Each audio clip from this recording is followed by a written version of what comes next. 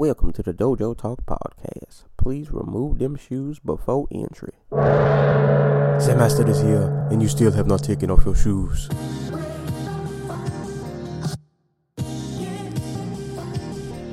Yeah.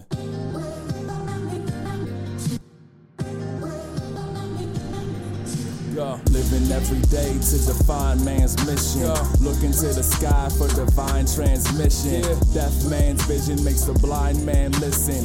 Eyes on the prize, this is blind ambition. Thank you. Welcome to another edition of the Dojo Talk Podcast. I'm your host, Serial Sensei. We are on episode number 136. As always, you can give this podcast a listen on SoundCloud, YouTube, iTunes, Spotify, Google Play. Hit us up on social media at the Dojo Talk Podcast Facebook page, as well as the Instagram page. Send questions to Dojo Talk Podcast at yahoo.com. And you can follow me on Twitter and Twitch if you are a gamer at Serial Sensei. With that being said, it's been 2 weeks since we spoke to you guys. And as always, I am back with my co-host, Anti-Cool, after a little mini hiatus. What's going on, man? Thiago Santos is now the second best light heavyweight in the world, and that's a world I want to live in. There we go. It's going to be one of them podcasts. Well, so we're recording early, but I promised if Andy Ruiz beat Anthony Joshua that the podcast will literally just be me laughing for 3 hours. It's not too late. Well, I don't know. We'll see. Yeah, while we're recording this Saturday night, it is 9:12 p.m. So the Joshua Ruiz card is actually on right now, but the fight hasn't started yet. So I'd imagine maybe by the time we end, that fight will be going on. We'll see. We'll see how it goes, and we'll let you guys know in real time who got slept, who didn't make it. They got Ruiz out here in a Knicks jersey. Yeah, everybody got Knicks jerseys. Apparently, that's the thing. I mean, they can't get any worse. So, I mean, if Katie Taylor has to play point, I'm down. But yeah, it's been a little hiatus. Took the birthday week off. My birthday was on Memorial Day. I'm now a member of the Dirty 30 Club. My knees still work, but I need to find a lawn to yell on. It's about that time now. Got to start finding yawns to yell on. I think I got to start buying khakis and polo shirts, and maybe even a golf hat I can wear on Saturdays. You gotta get the Scottish man's fisherman hat. There we go. It has to be like plaid. No Crocs yet though. We're not doing Crocs. I mean, you gotta work your way up to like Crocs with socks. I don't know. Crocs just. I hope to never be that guy. I fear becoming the guy who wears Crocs and the guy who wears like the sweatsuits to the barbershop. I don't want to be either of those gentlemen. Yeah. But so far, I've been 30 for about a week now. Not a week. I can't count. It's been almost a week. Not so bad. Knees still work. Everything intact so far. Body ain't hurting. So we're going to keep the streak going. You're not falling apart yet? Not fully. I'm trying to hang on. I'm trying to hang on, and it's gonna happen eventually. But you should do what the rich people do and just have circulate young people's blood through your body, like a rich vampire. There we go. I'll figure it out. But nah, so far so good. 30s have been cool. Had a good birthday. Ate a lot of ice cream cake. Got to try chicken and French toast. I've been sleeping on that combination. It's actually a really good combination. Oh, yeah. I would have started that earlier in life. Chicken goes with everything. It does. I just for a while I ain't gonna say I didn't like the idea of like chicken and waffles, but like for me I don't know why for me or for a while it didn't make sense, and then I tried it and I was like, oh, I've been living a lie. I've been doing this wrong. Like yeah, like that's the thing though. Like chicken goes with everything, but chicken also goes with chicken, and chicken's great. So like, what else do you need? You know what I mean? It was so good though, so good. But God, yeah. Chicken. So that's pretty much been going on. So we took off the last week, enjoyed my birthday, chilled out, and my little brother's birthday was like 3 days after mine. So chilled out that week, but we're back. It's been about 12 days. Actually, real quick, shout outs to the listeners, because I went back and just looked at the numbers. I don't know what everybody loved about the Andrade, Thug Rose, and Pitbull versus Chandler episode, but the numbers just keep going up. I don't know if that card just meant a lot to more people than I thought, or I don't know. But shout outs to everybody who listened to it, because that's probably one of the highest listened episodes that we've had in a while. Oh God. Yeah, like it's up there, and I don't know what was so special. I mean, it was a really good, it was a good card, and we got some violence, a lot of violence that night. But Like I need now I need to know, like, are people Yeah. like commenting in the thing or something? Like now there's no comments. But a lot of people just, I don't know, maybe somewhere. I like to think that somebody just has it open, like their background tabs. Right, and they And every time they open and close their laptop, it just like counts as another listen. Right, that or somebody in some corner of the internet shared it, and a lot of people got to listen to it. Yeah, those numbers stand out. But I definitely appreciate it. I'm gonna let you get your shout out off before I start rambling. Shit. Now you got me self-conscious about how to say his handle, but Monte23.timeboard.com, aka your broke homie Tay on Twitter. You are a lifesaver.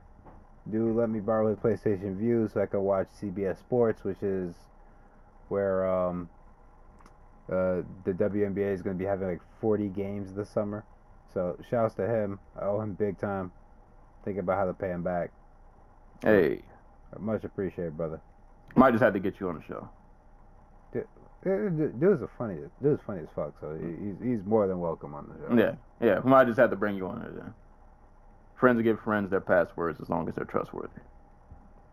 Yeah, dude, like complete stranger here, and he hooked the brother up. So Meanwhile, I'm over here. Tried to log onto my mom's Netflix, and I don't remember the password, so I just gave up. I mean, does she remember the password? She does. And I could have asked for it, but that was too much work. Like, sometimes I can just log in because it just keeps me logged in, but when I don't use it for a while, I'll go back on, and I have to log in from the beginning, and I'm like, God, I don't remember this. Yeah. I just quit. Dude, this fight is getting hella ugly. Like, I like in the first like 30 seconds of it, I thought Taylor was just gonna run away with it because Pursuin was just really slow in comparison. But good God, she is bullying Taylor around right now. Yeah, we're watching the Joshua Reed's card is on, so there's a lot of blood going on in this cage right now. There's some swollen eyes and cheekbones. Yeah, I mean, yeah, don't get me wrong. I think Taylor's winning because there's a freaking Jesus Christ. her eye is pregnant. Yeah. That's one way to put it. Yeah, her eye. There's another human just waiting to burst. It makes Mark Hominick's freaking head look normal. Jesus Christ. But yeah, so we'll be periodically just randomly giving you guys boxing updates because It'll mostly be, oh shit. right. Her eye's getting bigger. She's 9 months now. Yeah, Taylor's right eye is swollen. Holy crap. Yeah, it's a lot of fisticuffs going on. Then there's Rising tonight, but we won't really get to cover that until maybe next week because that comes on at like 1 a.m. and I'm gonna be old and sleep. I would stay up and watch it, but I looked at the card. It's a decent card, but not one I really want to stay up late and watch. So I'm gonna be up front, man. That is, it's not worth $20 to me. Like I like Jake Hune as much as the next dude, but when he's like your fourth from the top, yeah, it kind of tells me you put your best foot forward somewhere else. Yeah. And that somewhere else is Bellator MSG. Hey man, you got to promote a talent in another market. Kyoji Horiguchi about to freaking become the official Bellator bantamweight champion. Oh man, dual wielding in 2 organizations. Now that's baller. Yeah, that's how you know you're legit. When you're not even just dual wielding in your organization. You went to somebody else's backyard. Oh, she rocked. Taylor is rocked. Oh, here we go. She is. Oh, she is actually hurt. I can't tell. Oh, no, I can't tell if she's tired or hurt because she's swinging again. But I think it's both. They are literally just in the phone booth right now. Yeah, they slugging. Yeah, guys, get on the zone. Well, I mean, by the time you hear this, it's over. But I mean, go back and watch you can it. go back and watch it. But yeah, there's some fisticuffs being thrown right now. So as far as today's episode, man, since we took like a 2-week break, I'm pretty sure there have been cards since the last time we recorded. But I ain't gonna lie to y'all, I either didn't watch them or I don't remember them and I didn't keep any note. So I'm sorry. Shout outs to all the MMA organizations and boxing and kickboxing who probably did have fights that I just don't remember. But I'm pretty sure somebody somewhere was getting punched. So I appreciate you for what you did. I just probably didn't watch it. Too busy eating ice cream cake. So for this episode, man, we're just going to go over fight announcements, which there actually are a pretty good amount of over the last 2 weeks. A couple of news stories, which I'm sure you guys have already heard by now. And then we'll just go ahead and jump into the UFC card, which would be a good idea if I had that pulled up in front of me. But let's start with fight announcements. Like I said, a lot of them. You'd be surprised at how many fights can get announced. Not even just a 1-week span, almost 2. Just a whole slew of fight announcements. Some of you guys may care about, some you may not, but I wrote down the ones that I found to be at least semi-interesting. So, starting from the top, probably one of the biggest fight announcements that happened over this past week. Chris Cyborg versus former, well, I don't know what you call it, former. Is she still technically an Invicta champ? I don't know how that works. Lineal Invicta. Well, no, she's not. Wait, no, she's not, because freaking, what's her? Because Cyborg never lost the title. Well, she did to Nunes, so Nunes is technically the Invicta champion. Either way, Chris Cyborg versus Felicia Spencer. That'll be going down at UFC 240. Funny thing about that fight was I saw there was I don't remember if somebody posted on Twitter or if it was I think it was an article. And the article question was like, is it too soon for Spencer to fight Cyborg? And I was like, it probably is, but I mean, who hasn't it been too soon for? Right. For one, it was too soon for almost everybody to fight Cyborg. And for two, we have a division that only has like 5 people. Like, I mean, it has less than that because apparently the fight that was supposed to be a featherweight fight on this card wasn't a featherweight fight. Yeah. So, yeah. Is it too early for her to fight Cyborg? Yes, it is. But by virtue of there just not literally being enough bodies, she just kind of has to. That's just, you come to featherweight, you win a fight, you fight Cyborg. That's your grand prize. Have fun. I mean, the only 2 women who are ready to fight Cyborg are Amanda Nunes and Marlos Conan, and Marlos Conan's retired and has lost twice. So, yeah. So it is what it is. But I mean, I guess you could say I'm happy for the fight. You know, good luck, Felicia. Hope life treats you well that fight. We'll see how it goes. Moving on down the list, Curtis Blades versus Joey's favorite 205er. I'm not 205er, favorite heavyweight. Shamil Abdurakhimov at UFC 242. At UFC Sacramento, Jesus Christ, a lot of fights. Too many fights. Shout out to Stokes. He'll be there live. He can give us a first-hand account of what these fights look like in person when he gets to see them. We'll get to see 40-year-old Uriah Faber make his comeback. He'll be fighting Ricky Simon. I don't know why he's coming back, but, you know, it's MMA. Retirements aren't real. So, Uriah Faber versus Ricky Simon. That's the thing that's going to happen. Also on UFC Sacramento, we'll have Josh Emmett versus Masad Bektik.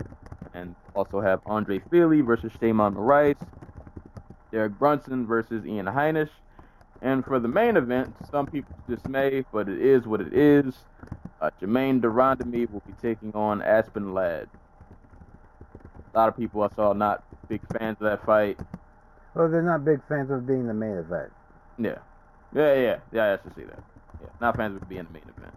And I get that, but at the same time, like, Durandamy was the first UFC Women's Featherweight Champion, and Aspen Ladd's probably the most exciting women's bantamweight / featherweight prospect out there right now. So She about the only bantam.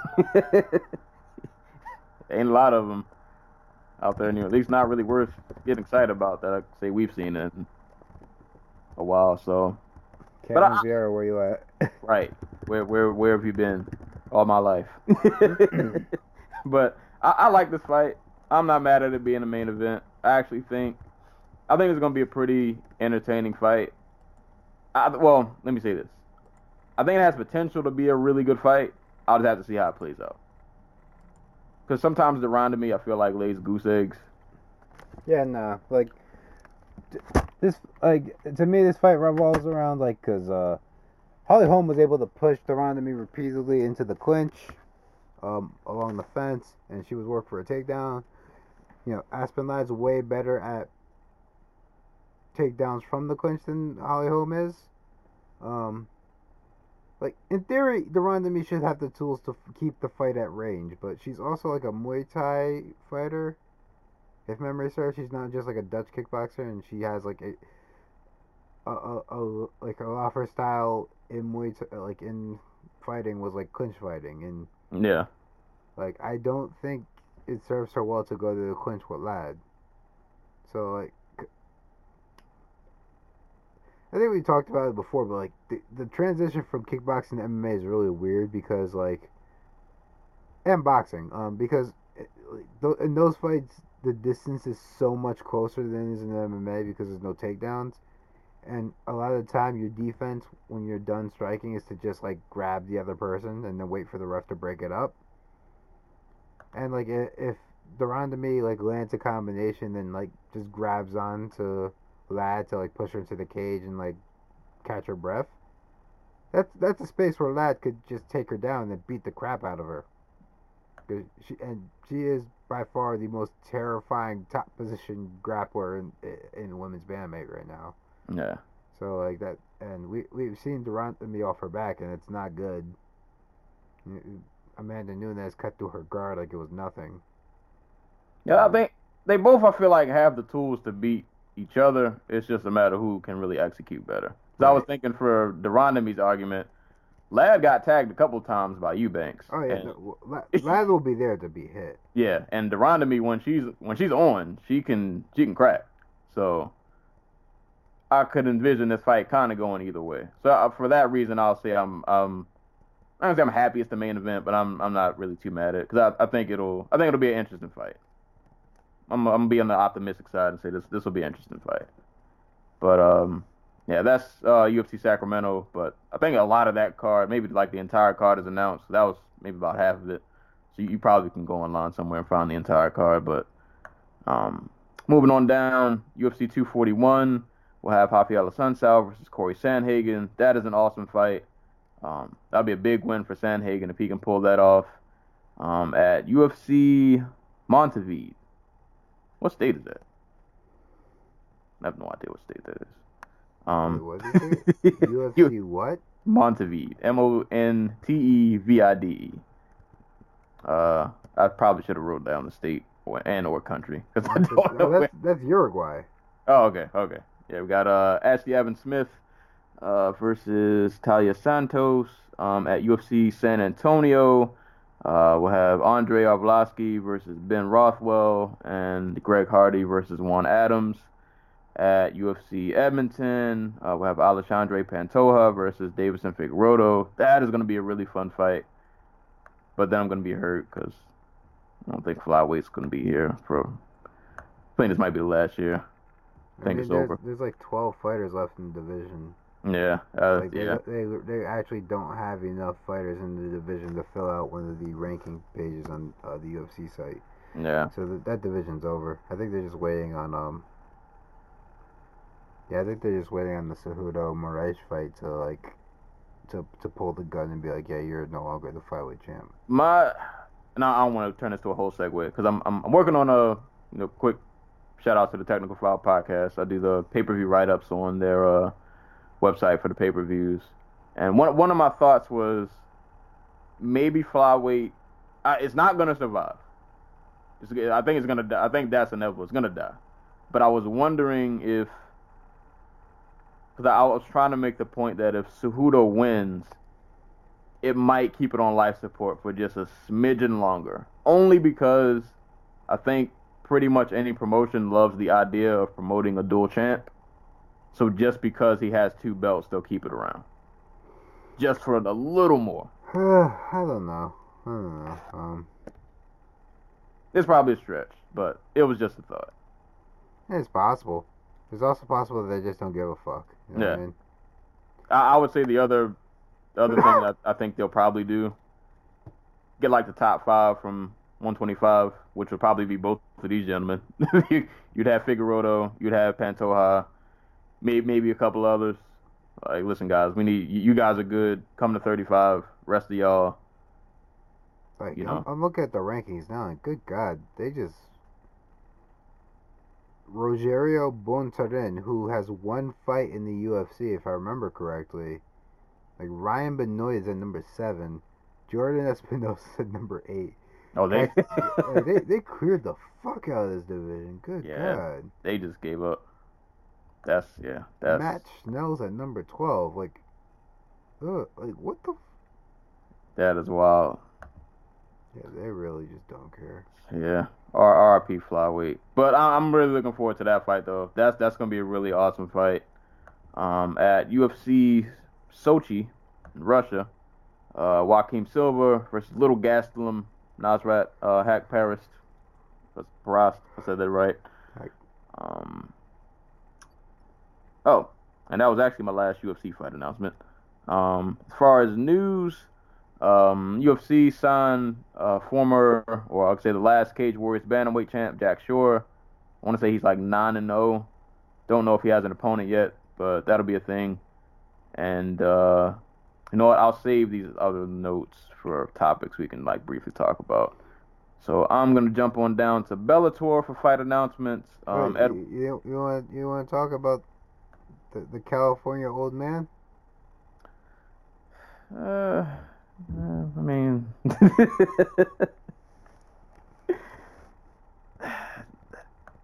I don't know. Like this,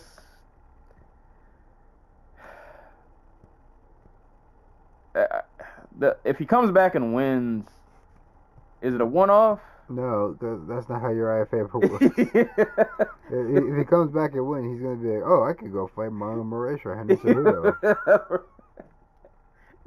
It's almost like I don't even want to feed into it because, like, all right, man, like, I get it. Like, you know, you probably retired. You know, you spend a couple months home, your body heals up, and you start training again. You're like, oh, I feel pretty good. It's been 3 years, I think, hasn't it? It's been some. Or am I just fucking? Am I hallucinating? Like, he's been gone a while. Yeah, no, it's been some. It's had to have been some years. If not 3, maybe at least 2. He's been out for a while. He's been active for a minute. I remember there was like a rumor that he was going to go to like to 1. I just feel like he was home, and like I said, you know, body healed up. He got in the gym. Well, Cody lost the title. Chad Mendes retired, and Joseph Benavidez spent most of his time like training with the Deuce and like Mike Wink. So Uriah's just stuck there with like Andre Fili and Lance Palmer. Like,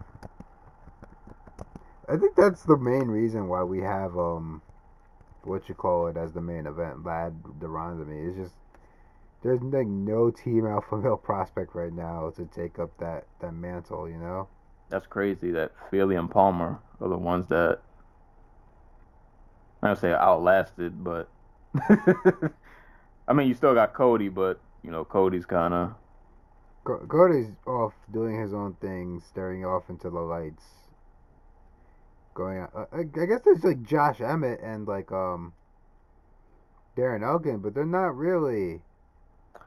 I mean, well, that is true. Well, we were talking before we started recording. Elkins, he had his run, and we're probably not going to see him in a big fight anytime soon.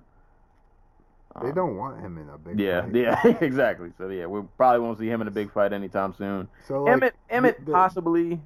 Like I'm looking at the roster, I'm looking at the Team Alpha Male roster right now, and it's like, it's those two and it's Cynthia Cavillo. Yeah, holding the mantle. But she left though, didn't she? Yeah, she might have. I think I brought that up in a previous episode that she did. She went to, was it Jackson's? She went to some other camp, I feel like. So it really probably would just be Palmer and Philly are the main ones. Yeah. Because Cody's kind of on, at least in terms of UFC, I don't know, man. He's not really in a good spot. I don't know, man. We'll see what happens with Faber and Simon.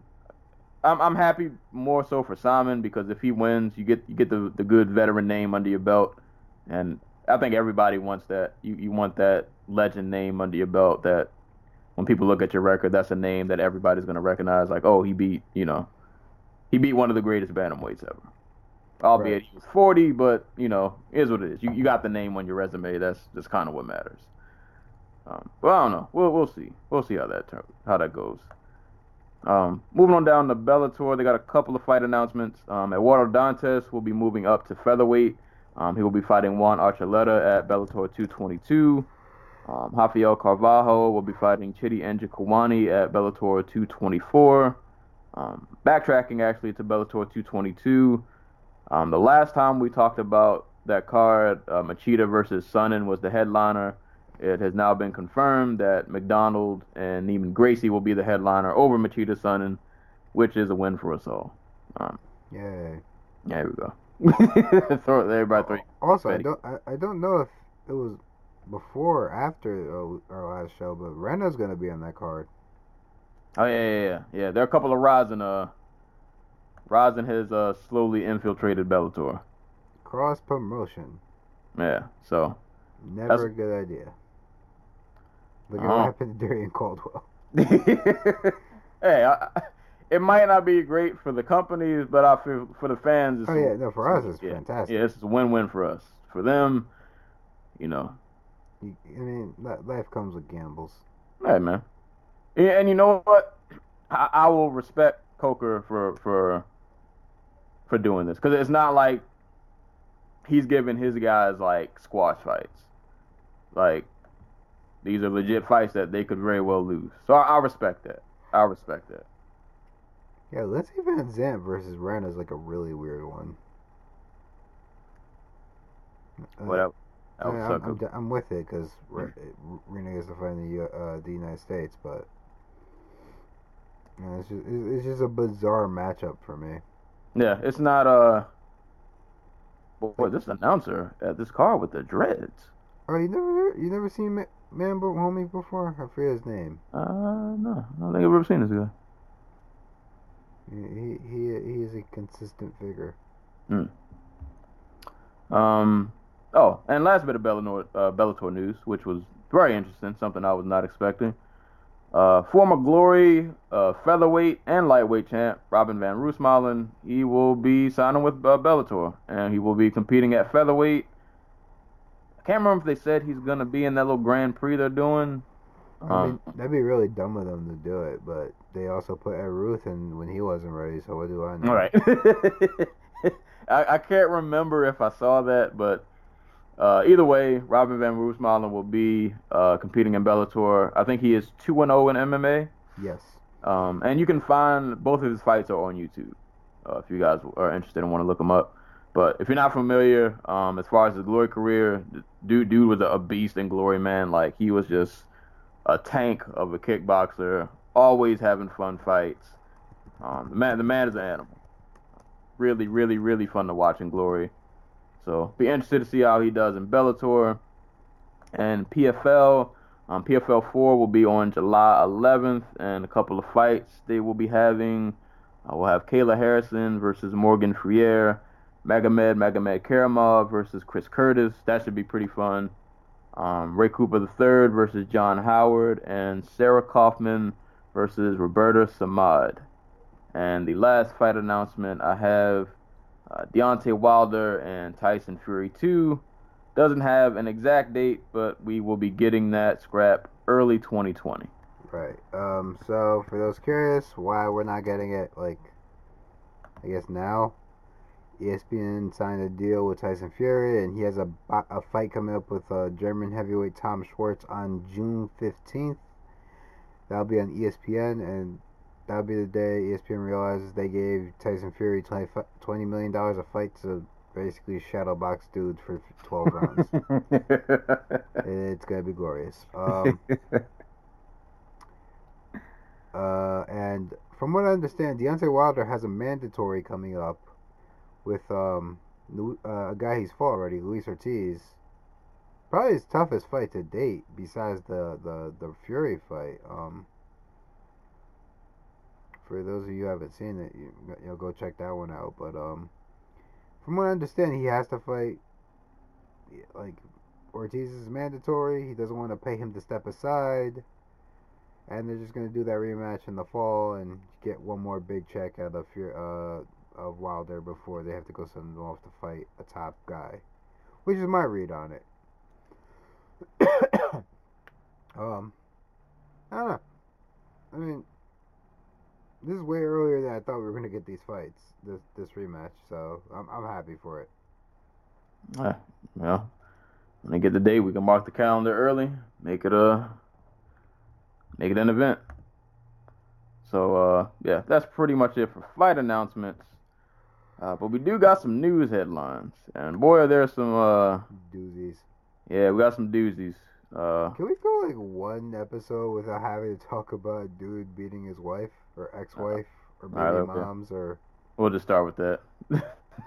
we'll get that out the way. At least the other two. Well, all right, one of them's kind of bad because people lost their jobs, but yeah, we'll start with I don't even have the story pulled up in front of me, but Alex Cowboy Oliveira. I feel like everybody was like a fan of this dude. We've all championed him at some point. Really fun fighter, great to watch in the octagon, just do his thing and be wild. But he's out here wilding outside of the octagon, which is never a good thing. We knew he was wilding outside the octagon. He has 7 different baby mothers. 3 of them live on the same street. He was a real life cowboy. He was in the rodeo. All things you want to cheer for. But apparently he's also, what was it? Let's see. Okay, so the report is Alex Oliveira wanted for assaulting ex-wife, drunk driving motorcycle with young son. There's a lot going on there. Yeah, and in one sentence, that's way too much already going on. Okay, and if y'all want to know how young his son he's 5 months old. Yeah. Oliveira's manager came out and said that the police are not looking for him, but he was going to turn himself into the police anyway. But the report is Oliveira's ex-wife claims that Oliveira had assaulted her, reportedly telling police that she was beaten with hair pulling and punching by Alex, who still broke some windows and the door of her parents' home. According to MMA Brazil. Following the alleged assault, Oliveira is said to have then gotten his motorcycle with his 5-month-old son without helmets, but left his son at his sister's home before fleeing the scene. At the time of this report, Alex Oliveira's whereabouts are still unknown. Yeah. So, Oh, wait, there's more.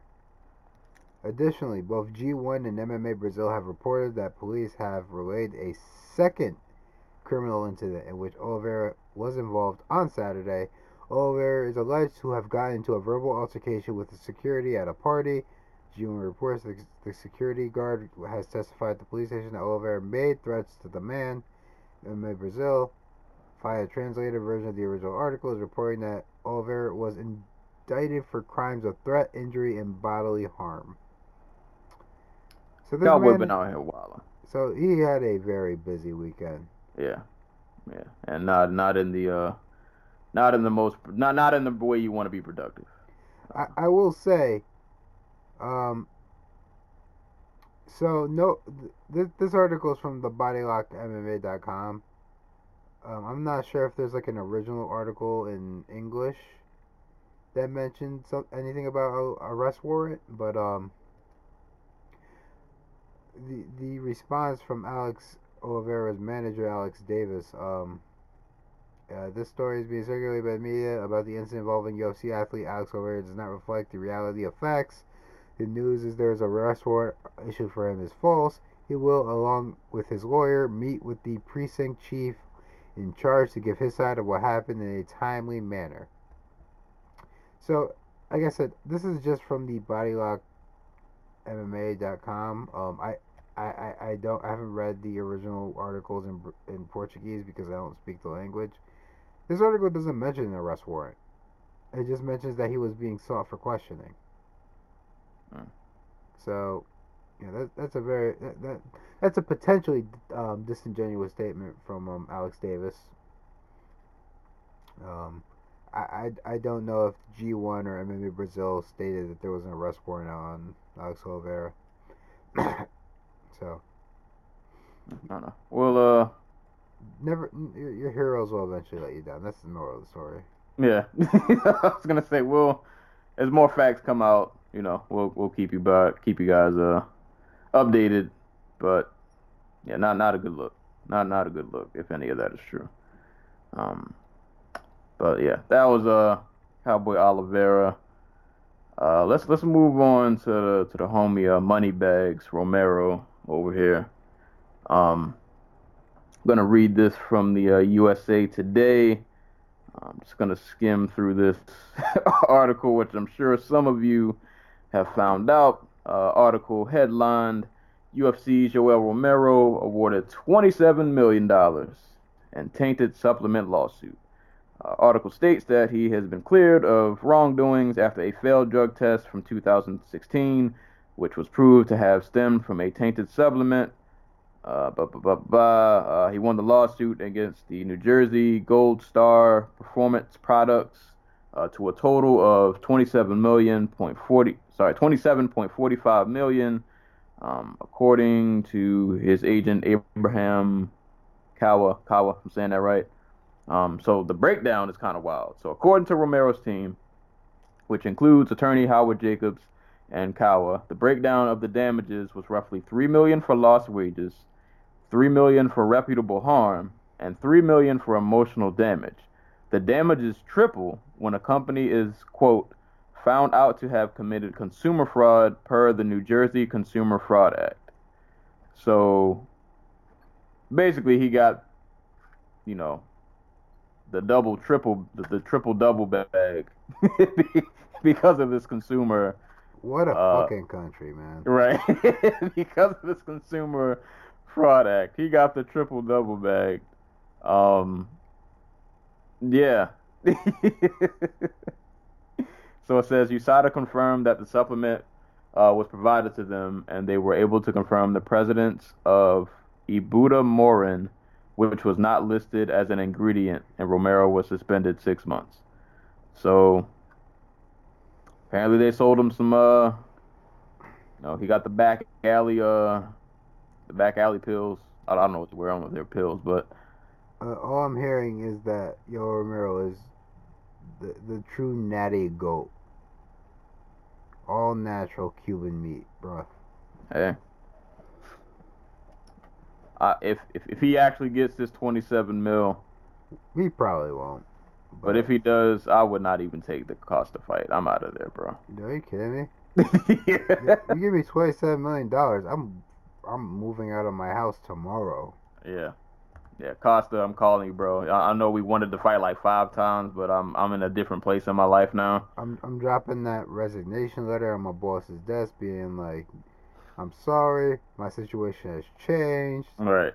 I am no longer in need of employment. Yeah. I was supposed to fight on UFC 242, but I make more money than everybody on that card now.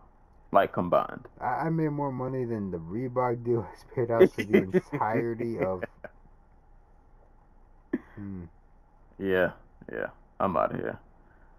So, I hope he gets the bag, man. I hope he gets the 27 mil. We'll see what happens. But that is that's a wild come up. Like, he would have gotten a lot of money even if he just would have got I guess that would have been $9 million because he got $3 million for like each charge. But the fact that it tripled because of that law is, whew, I couldn't imagine like losing a lawsuit and they're like, yo, you owe that man $27 million.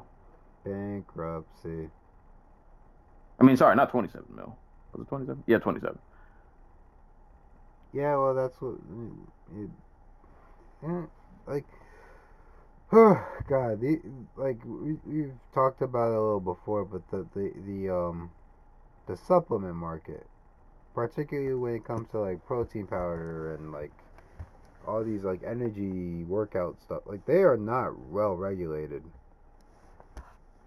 Like, so I'm not like 100% up on the law. So I'm actually kind of surprised that y'all got anything out of this.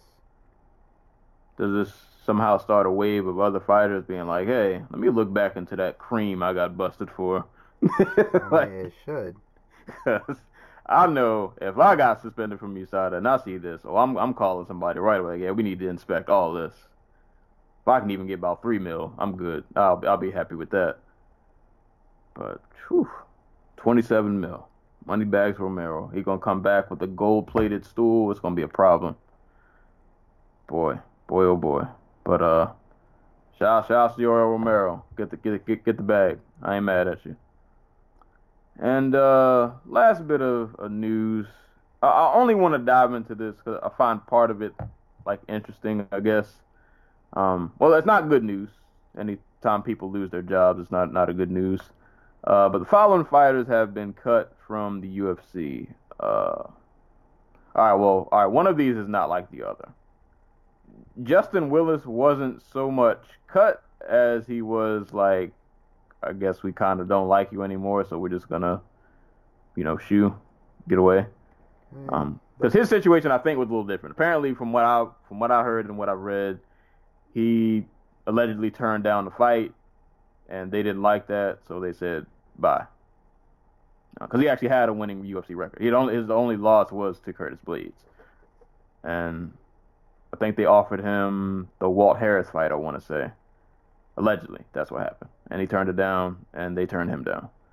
But anywho, so Justin Willis is out of here. Other cuts include Eric Shelton, Marcelo Gome, Wilson Hayes. I was kind of sad to see Wilson go, even though he hasn't been on a good streak. But I like Wilson. And the most notable was Elias Theodorou.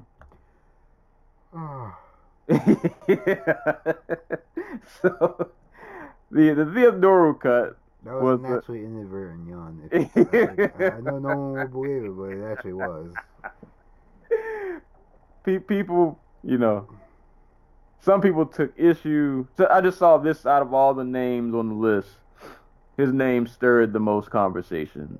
Mostly because he has a pretty good. I don't have his record up in front of me, but I want to say he's only lost like 2 or 3 times. Yeah. To put it in layman's terms, if you saw his record, there are fighters who have gone through much worse before they got cut. So one would pretty much the only assumption that I think you could make, which I think is causing the I guess debate or conversation or whatever you want to call it, is that he didn't get cut because of his record. He got cut because this is it's a sport. It's competitive, but that's the argument. Yeah, it's probably not. But in theory, it's a sport, but it's also entertainment, and he's not delivering on the entertainment factor side of things, as evident with the Derek Brunson fight that we all saw, and I don't think many of us were thrilled about. So I guess my question, and I pretty much know the answer to this, but I'm just throwing it out there just for conversation's sake. Is it quote unquote fair to cut a guy because he's just not exciting, even if his record, strictly in terms of numbers proves that he belongs to be he deserves to be there? I mean, that just goes to, people have unions to defend themselves from this sort of thing. Just saying. Yeah. I mean, is it fair? Kinda, I guess, a little bit. Like you said, this is entertainment above anything else.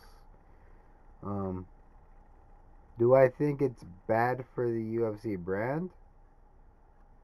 Like, probably not in the short run, but like, they did the same thing to John Fitch. They did the same thing to Jared Rosholt. And it hasn't come back to bite him in the ass yet, you know what I mean? Like, John Fitch leaves and immediately loses to Berkman. And Jared Rosholt leaves and he can't win the PFL heavyweight tournament.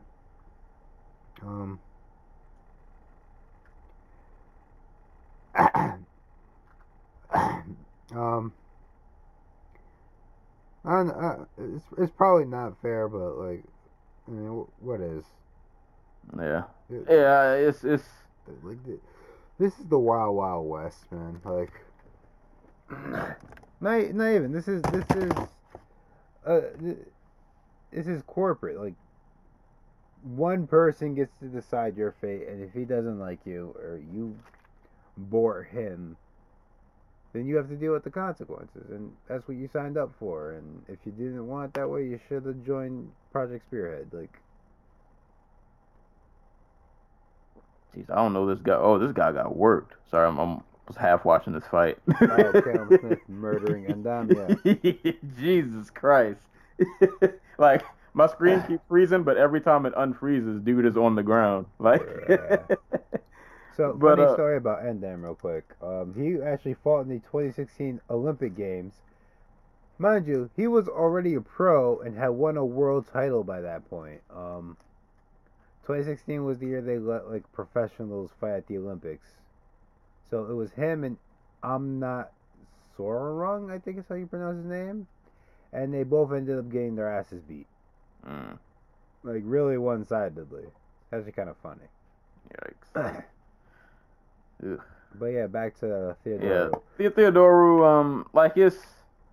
listen, he's coming off a loss. I don't think it, like...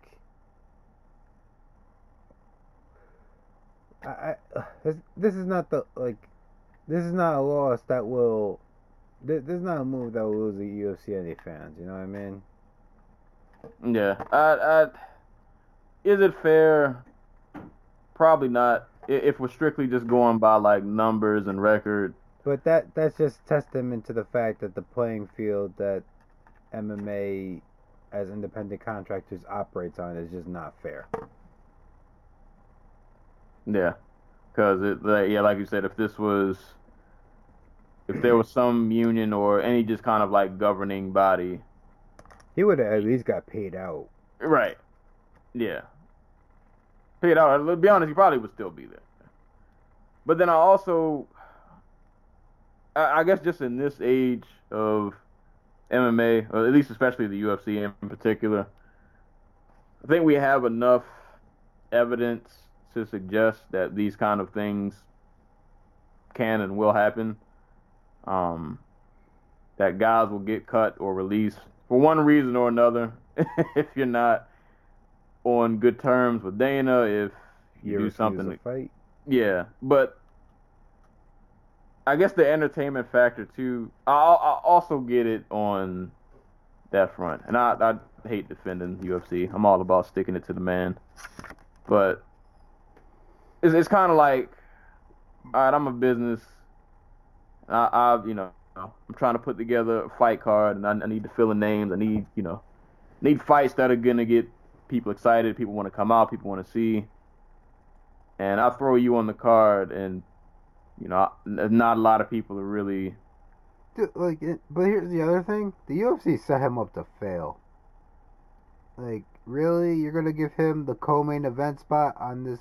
Yeah, god awful Canadian card. And I mean, I'm pretty sure we both Yeah, we both dragged that idea that Theodorou and Brunson and that high profile of a fight was kind of just a recipe for the UFC at the same time does not do themselves a lot of favors. It's like they don't. I don't know if there's just something in certain dudes' contracts where it's like we sign you for X amount of fights, and in one of these fights you're guaranteed like a co-headliner or something. Because some people get headliners and co-headliners. I'm like, dude, I don't know how you got here. Your manager must be fucking magic. Right, because there is no, and it's no disrespect, but it's the truth. Like some fighters, we all have it. Like there's been a moment every fan has looked at a card and you saw that co-main event and you were like, bro, I don't know what you did to get here, but you shouldn't be here. Like no disrespect, but you just should not. Everybody knows, man, the co-main and the headliner, these are supposed to be the two fights on the card that if the rest of the card is whack, at least these two fights are going to save the day. Nobody looked at Brunson and Theodorou and thought, yeah, this the one. The heat. Yeah. Yeah, I mean, it sucks for Theodorou. I don't want to see anybody lose their job, and I support the whole medical marijuana movement he's trying to do. I'm all in favor of that. Can we talk real quick about how badly you have to be for the UFC to cut you? Because they'll cut anybody except flyweights nowadays. So they either must like really not like you, like on a personal level, or you must really have stunk up the joint. Yeah, I think that Brunson fight did not win him over any fans. I just can't get over him placing his foot on Brunson's knee, acting like that was supposed to do something. Yeah, that's. I don't want to bad talk the dude. I mean, here's like Theodorou's rich. Like he is like really rich. Like he comes from money. And he's like an actual model or something. So like, I'm not too worried about him not having another job. Like if this was a dude like I don't know, like a Tony Ferguson type, where it's just like if he doesn't have this, his life will just completely fall apart. Like I'd be more worried, but like with Theodorou, and maybe it's a little unfair to Theodorou because he's actually really about this life, but he'll be fine.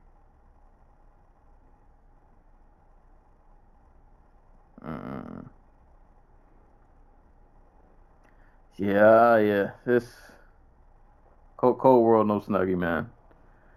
I don't know. Hopefully he lands somewhere in another organization, but at the same time, yeah, you can't fight like that, man. Like, I mean, you can. It got him to an 8-3 record in the UFC. yeah. I mean, you can, but it's just, and I'm not even the guy to really like rag people for, how they choose to fight. Like, but you look at least with lay and pray, I can look at a dude and be like, all right, he's not doing damage, but he can get a takedown, and he can get it at will. It might not look pretty, but there's some skill. There's something there. I look at some of Theodorou's fights. I'm like, there's just a lot of movement, and it doesn't mean.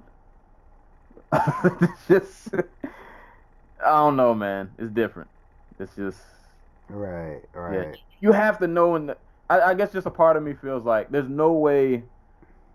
This is me armchair quarterbacking, admittedly, but there's no way that I go, even if I'm winning fights, that I go back and I look at that footage and I'm kind of happy with what I did. I don't see how I could go back to the gym and be like, yep, that's what I'm gonna do. That's how I'm gonna win every fight. Like I don't know, but dude has a good record. Don't think he's really taking a ton of damage, so probably still relatively healthy. We could probably see him somewhere else. Hopefully he can maybe reinvent his game. Maybe he was tweeting about I heard you loud and clear. I need to be better at this martial arts stuff. So Yeah. So I don't know how much that's gonna translate into him actually like wording out of the box as opposed to throwing those like half-ass back fists. right. the, the slow time kick. Like, yeah, we can't do that no more, man. But I don't He know. needs to exclusively do that. That's how he gets rehired. But I hope dude can go back to the gym, man. Just try to reinvent yourself the best way you can. Maybe we see you pop up on, I don't know, you pop up on one of these other promotions, have a couple decent fights. Maybe you'll make your way back. I don't know. But yeah, so Elias Theodorou, he's gone with all these other people who have unfortunately been cut. But that was pretty much it for the news of the week. So while this Joshua and Ruiz fight is waiting to start, let's go ahead and jump into this card. So today we had UFC Stockholm, of course, going down in Sweden. I feel like the last time we did the Stockholm card, wasn't it like not good for the Swedes? Didn't they lose a lot? I want to say it was the card that Gustafsson knocked out Glover on. Like that was like their only win that day. Yeah. They had a bad.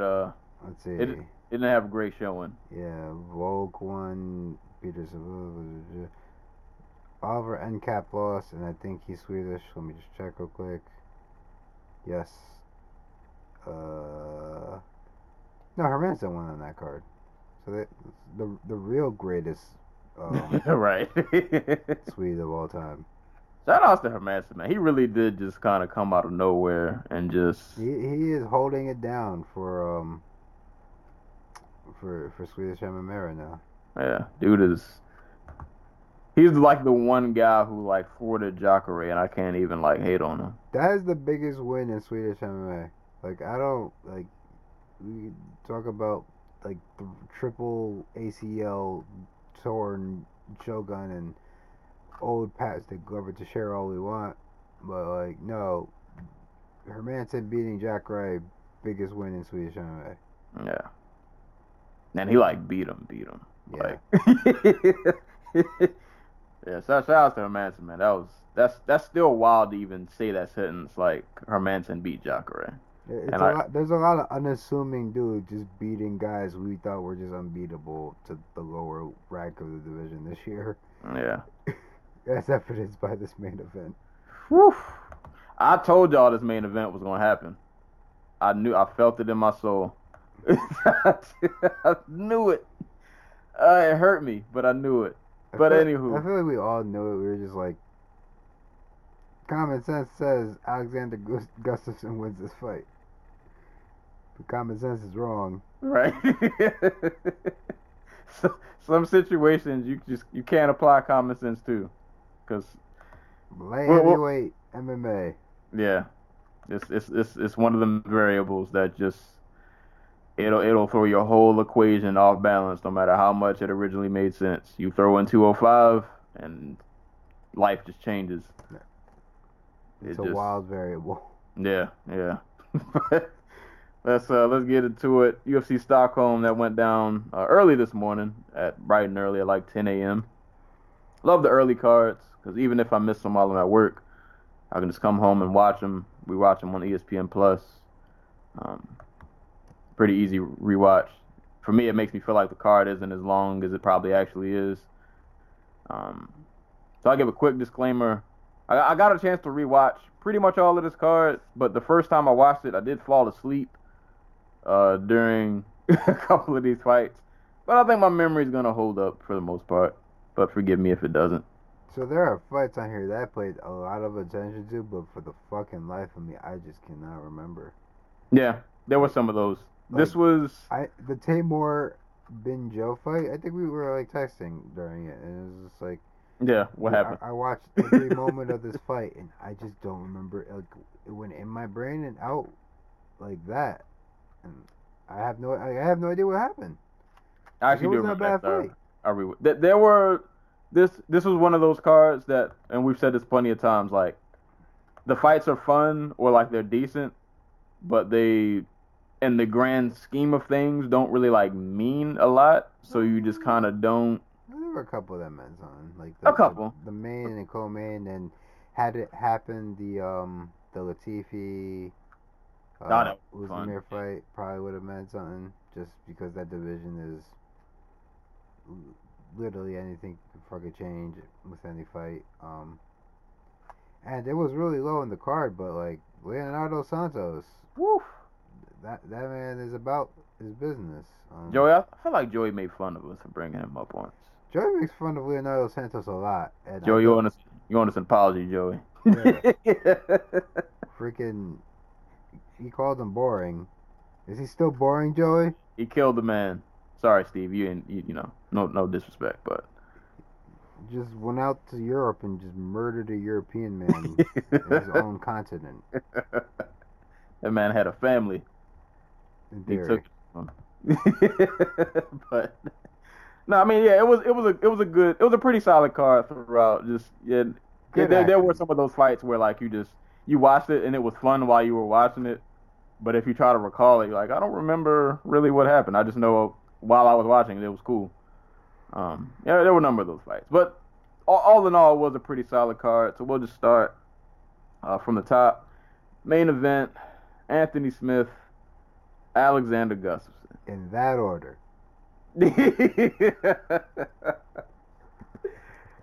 This fight. So, like I said at the start of the show, Leonardo Santos is now the second best light heavyweight in the world.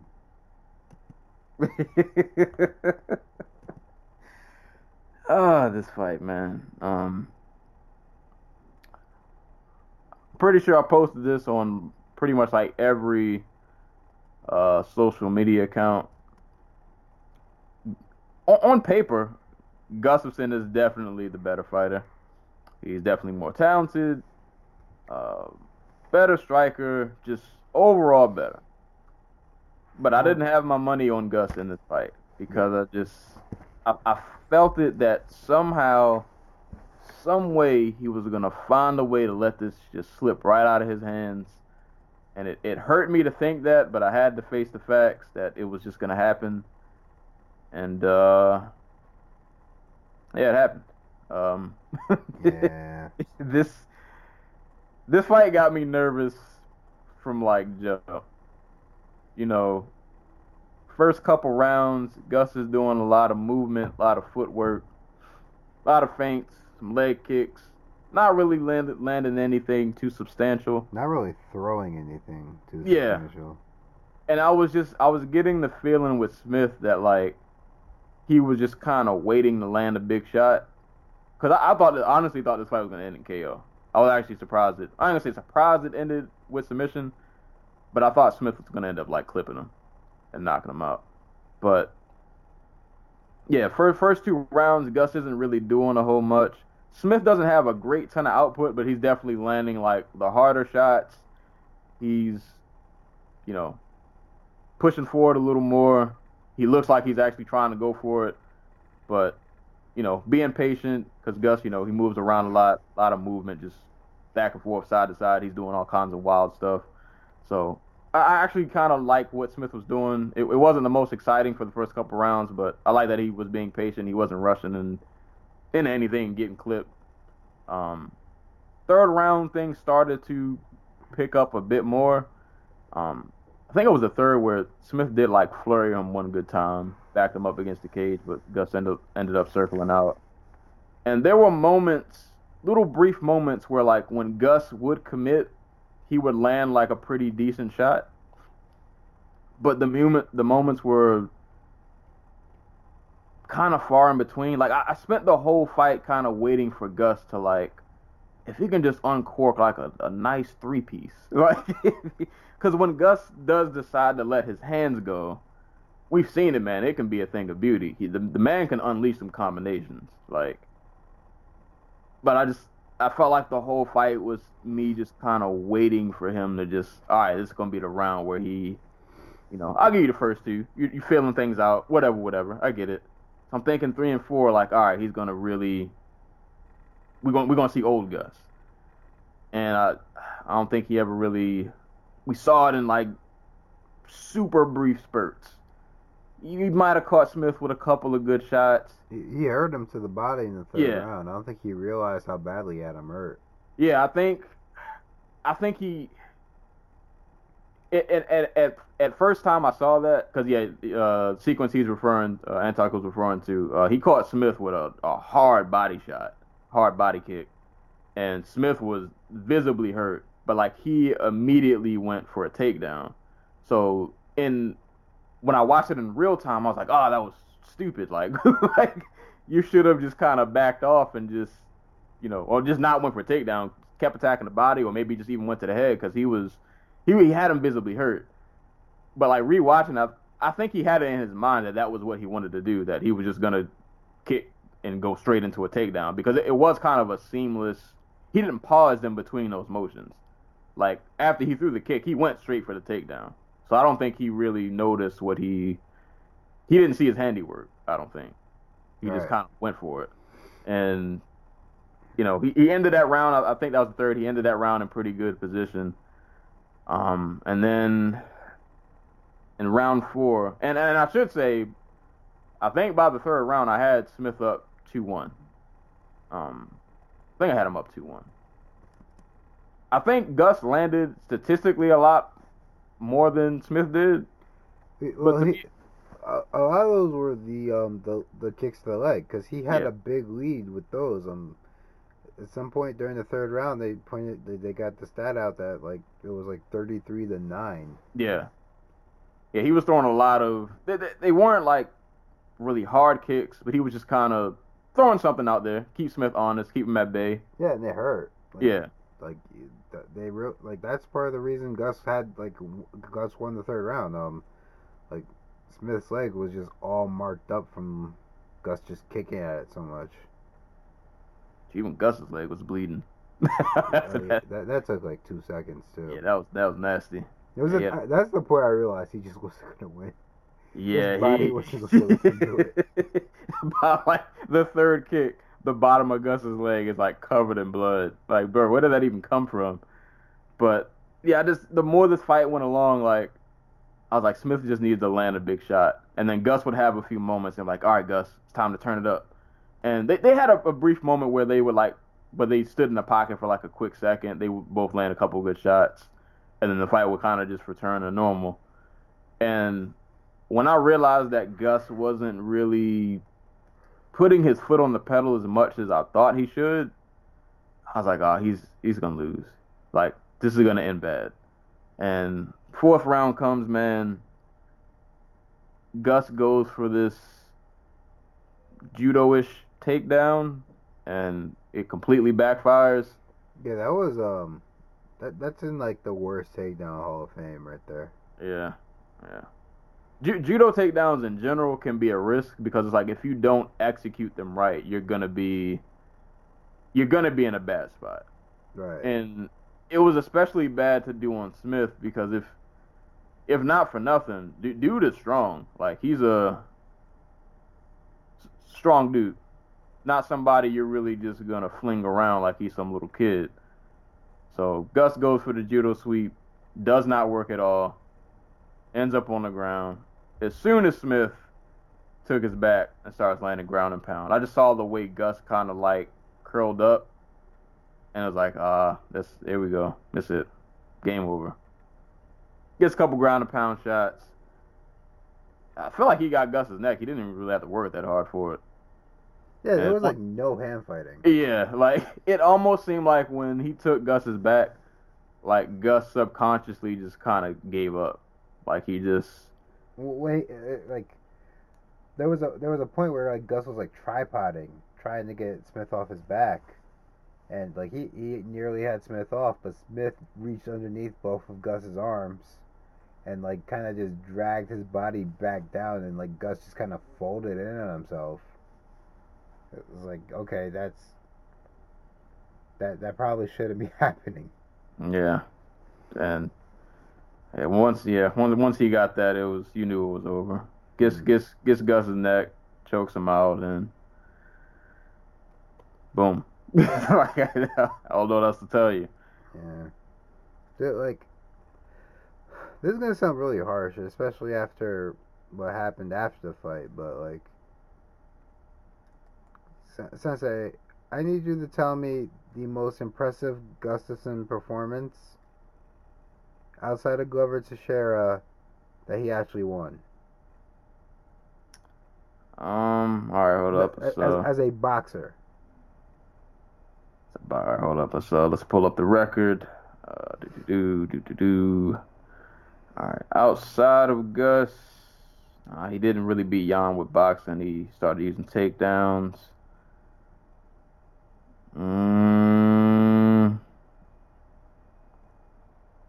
Jeez.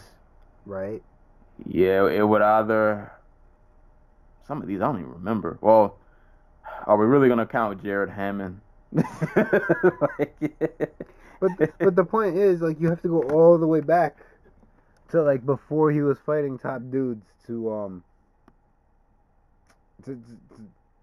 find like a performance where like we saw like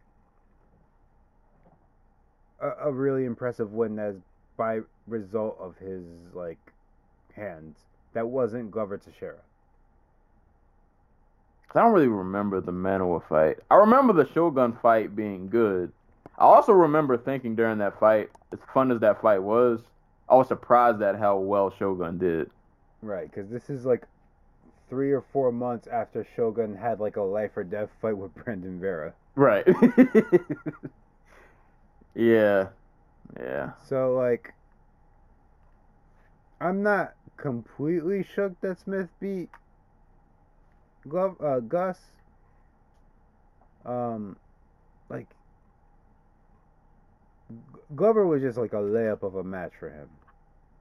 Like he really was, like shorter, small reach, really slow, not very durable, but does not eat punches well.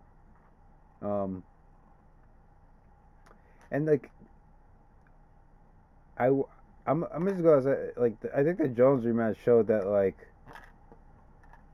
Gus kind of hasn't gotten better in like the 4 years or like the 4 or 5 years since the first fight. Yeah, 6 years. Like, I don't think he's gotten any better. No, and that was another thing I noticed when I don't know why this made me think of it, but like there was a moment where I think Smith had, I don't know, something had happened and Gus did the running thing that he does. Yeah. I was like, oh, the same guy. Hey, I'll give him this. He didn't do that a whole bunch in this fight. It wasn't like the DC fight. Yeah. He only did it like once or he only did it like twice. Yeah. But like I saw that and I was like, oh man, yeah. But like the thing that like the thing where I thought Smith had a chance is, from what I can tell, Gus really has struggled in the past with dudes who are just as long as him and who can get underneath him for like those overhands. That's how Shogun. If you go back and watch the Shogun fight, that fight was a lot of like Gus going for takedowns and stepping knees because Shogun was repeatedly touching him with the overhand right. But against guys like there were no combinations against Jones like he was throwing against Glover. You know what I mean? All right. Excuse me. Bless you. Excuse me. Because like he like I know like the first fight was a lot of people saying, oh, Jones only does well against guys who have the same amount of reaches, like who have a shorter reach than he does. But like we didn't see the same thing out of Gus either. Like the combinations were few and far between. There was a little bit more pot shotting, a lot more movement without any clear distinction like what he was trying to do. Like the jab just basically, it didn't disappear, but it wasn't as prevalent as it was against some of the shorter dudes he's fought. Like against Anthony Smith, like Smith is really long, he's really tall, and when he chooses to be, he can be a pretty alright combination puncher. He can put 3 or 4 punches together. And when he did against Gus, like he landed. Like, he would land the one that was really really freaking clean. Every single time. Like, so like, there was a path to victory for Smith, and he really.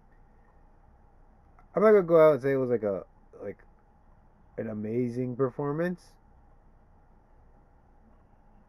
because I think we also saw like the bad parts of Smith's game, where he just like mentally shuts down and is just like really upset with himself, or he starts fighting in a way that's not really like conducive to him winning fights. Because like that third round was him just literally just like doing the exact opposite of what was winning him the fight.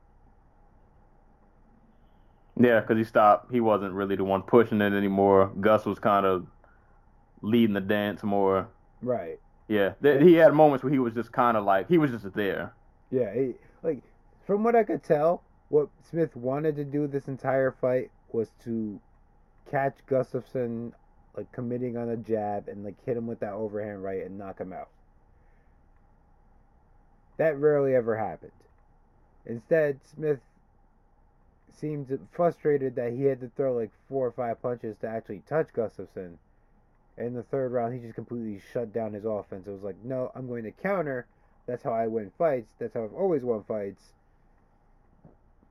And then his corner after the third round was like, dude, throw combinations. You're touching him when you do. Stop throwing the freaking fight away. So, you know, just it was an amazing performance, but it was a solid performance against a Gustafsson that I think just. I think injury and time and just losing all these close decisions have just taken all the fire out of him. Yeah. And for guys, anybody who didn't watch, pretty sure by the time you guys hear this, you should know, but Gus took the gloves off afterwards and said the show was over. And I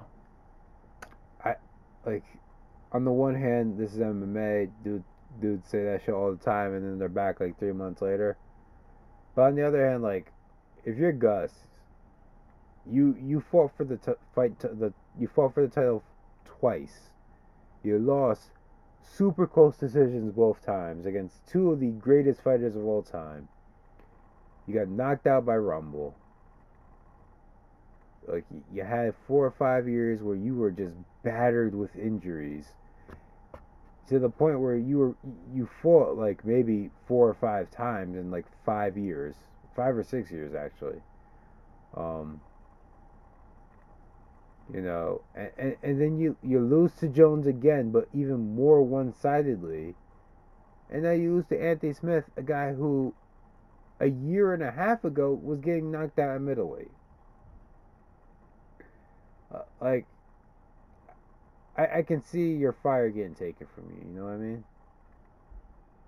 yeah, no, that's actually the quote I saw. I didn't read the article, but yeah, he said he doesn't feel like he has it in him anymore.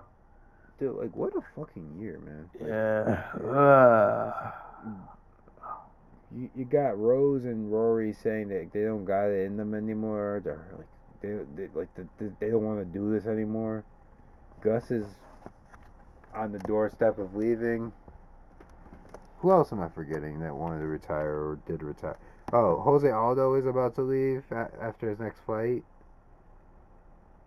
Yeah, And then you have Uriah Faber who's like, yeah, no, I'm still here, motherfucker. yeah, it's rough out here, man. Yeah, it was sad to see him go out like that, because like I used to champion Gus so hard. Like, I always believe like this he's gonna win one of the big fights. Like, I don't know how long he'll hold on to the belt, but I'm like, he can get it. I know he can get it, and he just every time he got the chance, man, he came up just short. And yeah, it sucks. But I mean, in hindsight, he gave us a lot of fun fights. In terms of Swedish MMA, probably like a god over there. So, like, right. Yeah, he's pretty cemented. I would say not not a career to like be ashamed of. I think he's just kind of one of those guys. If I could liken him to, I think of like a basketball player. He'd be that one basketball player that you look at and be like, man, he was really good, but he just never got the ring. You know what he reminds me of? Am I thinking of Grant or am I thinking of Larry Johnson? Probably both. Yeah. Probably both. You know, Grant, great player, phenomenal player. And yeah, no, I'll probably say more Grant Hill. Like phenomenal player, and injuries just really messed him up. And he just kind of you kind of knew that was why, part of the reason why, like, this guy's never gonna get a ring, man, because he's just, too busted up. Yeah. So I have a question for you. Phil Davis or Alexander Gustafsson, which one had the better career? Has had the better career?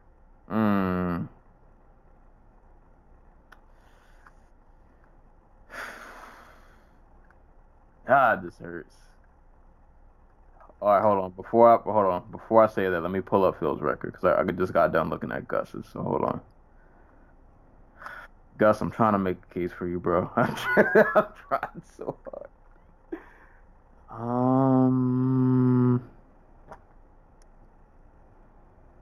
Because here's the thing. Hold on. So this is actually interesting because, all right, well, I'm gonna throw MMA math out because I know somebody's saying, well, Phil Davis beat Gus, so therefore, but MMA math don't work like that. But I'm looking at the rest of their records, and I'm trying to think of who has the most impressive wins. See, what is Phil Davis's biggest win? I think his biggest win is either Lyoto Machida or Glover Teixeira back when, like, those wins meant something. And then Gus's biggest wins would be what? Shogun, Glover.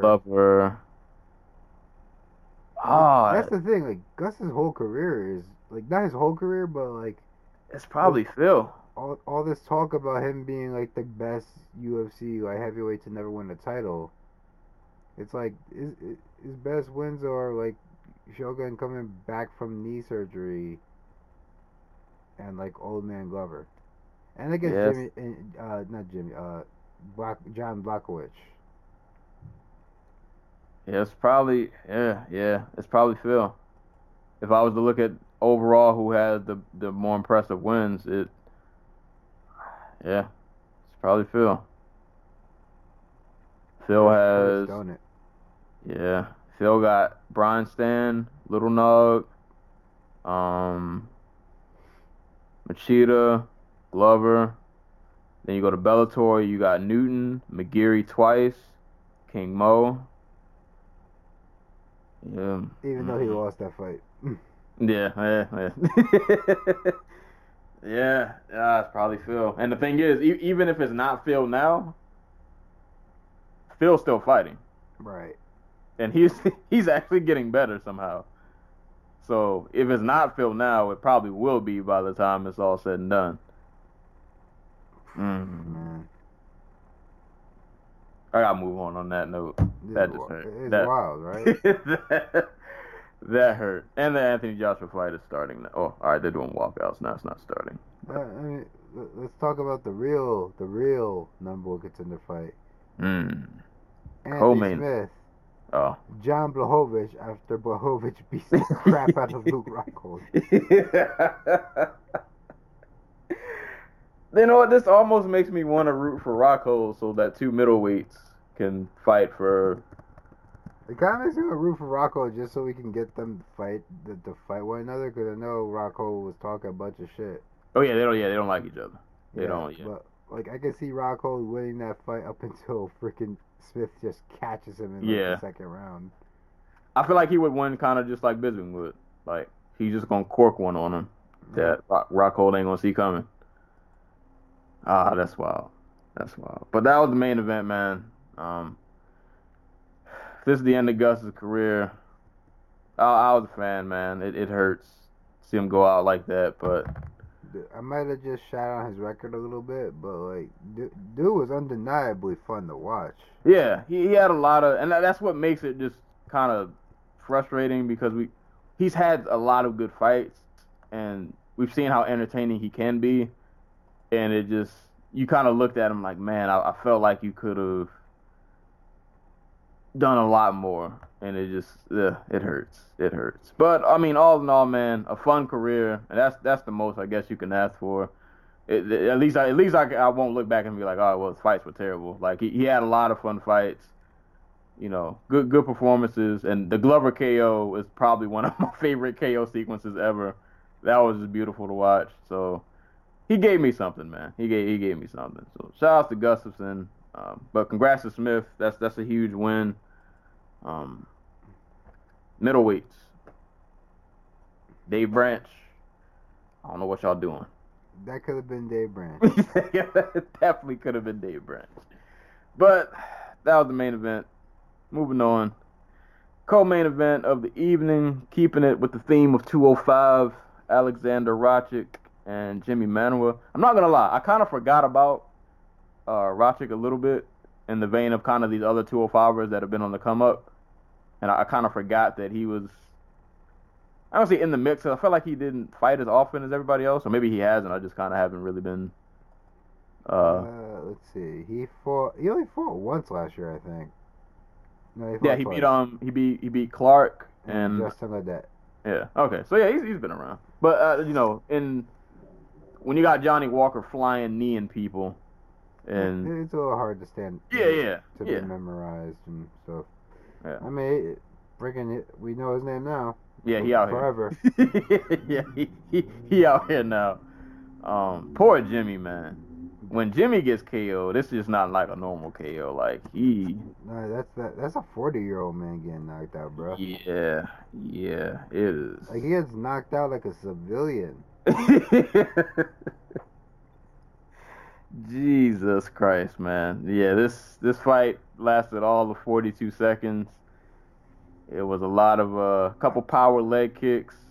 Rakic trying to throw the 1-2 down the pipe, and then he does this great, beautiful combination. I think it was a right uppercut to a left, and the head kick came right behind the left, and just catches Manuwa, and he instantly goes out. Head bounces off the canvas, body stiff.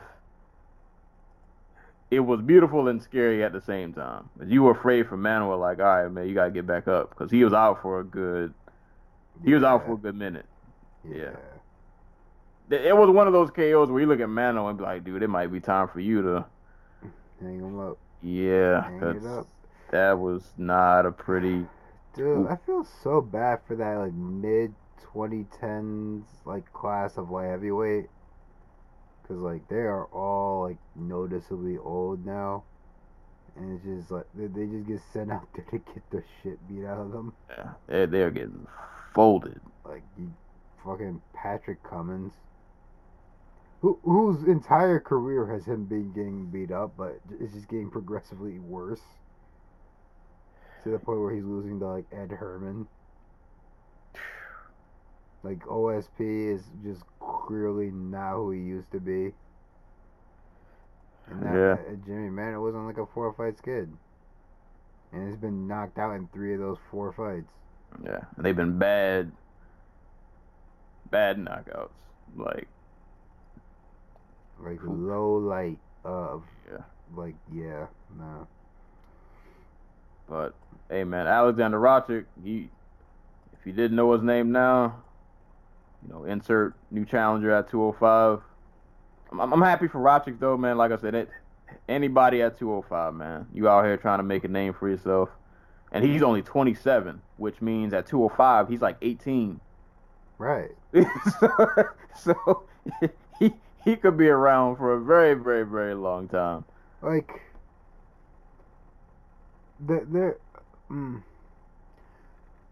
like I'm not like. I think we're still in the phase where we don't know how like actually good these 205 like up and comers actually are, and how much of it is like the guys they are fighting are really faded. Yeah, because you don't really know until either the young prospects fight each other or they fight a top guy a la John Jones Well, that's or the thing though. Like I said, like normally you like if this was like welterweight and you beat like Max Griffin, like you are a pretty darn good welterweight, right? Like you might not be a top 15 dude, but you're a dude who should be fighting a top 15 opponent. right. There is no class of like light heavyweight like that. Yeah, the jumps are very sporadic. Like Like like OSP, Jimmy Manua, and Patrick Cummins were once like gatekeepers to the top 5, but like they just can't buy wins anymore. Like they are like durability wise, like and just speed wise, like they are just on the downside. is Shogun the benchmark now? Like, dude, like Shogun's a benchmark to the top 10. Can't make Shogun it and to fight night like in 100%. Shogun and Corey Anderson. Corey Anderson, I feel like if there's a dude, if there are two dudes who are like, all right, you beat this dude and you're like a top 5 guy, or you're ready for a top 5 guy, it's like Jan Blachowicz and like Corey Anderson right now. Because I think Corey Anderson's kind of just turned it around. Like he's doing pretty good recently, if I remember right. He beat like Latifi, he beat Glover, and he beat Cummins. Whew, yeah, so yeah, even for Rakic, it's and this fight ended so short, so you didn't really get to see a whole lot. So yeah, like I said, it is kind of hard to tell exactly how good they are. Like how much of them winning is youth and athleticism against guys who are fading, and how much of it is that they have like good complete games that are built to finish guys who are just not at their level athletically. Then at the same time, it's kind of like 205 ain't getting much younger. Exactly. Oh, I mean, you got a couple of guys, but so even if it is just youth and athleticism, in this division, that'll actually carry you pretty far. Boy, this division gonna be crazy if whenever John Jones leaves. Like That belt is gonna change like every fight. it's gonna be like it was in like the late 2000s, early 2010s, but it's gonna be like a worse version of it. Like so far, the only one I'd call like of these young guys like Rakic and Walker and who's the other dude? Reyes. Like Reyes is there was nobody else besides Reyes. Shit, he just fought like last week, not last week, like 2 weeks ago. Am I forgetting? Am I just making somebody up right now? Probably is. It might be like one more. Point being, like Reyes is the only dude who I'm like, okay, he is actually good, but he's still not ready. Like Reyes is a good, solid, complete mixed martial artist. In the traditional sense that I would say that like a Santiago Ponzinibbio is a good martial artist, you know what I mean? All right. Or like a Vicente Luque, but like he's still not ready for Jones. I'm not like if Gus hadn't retired, I would have been like, you know what, Gus Reyes would be a good fight, but you know Gus Smith would be a good fight too now, I guess.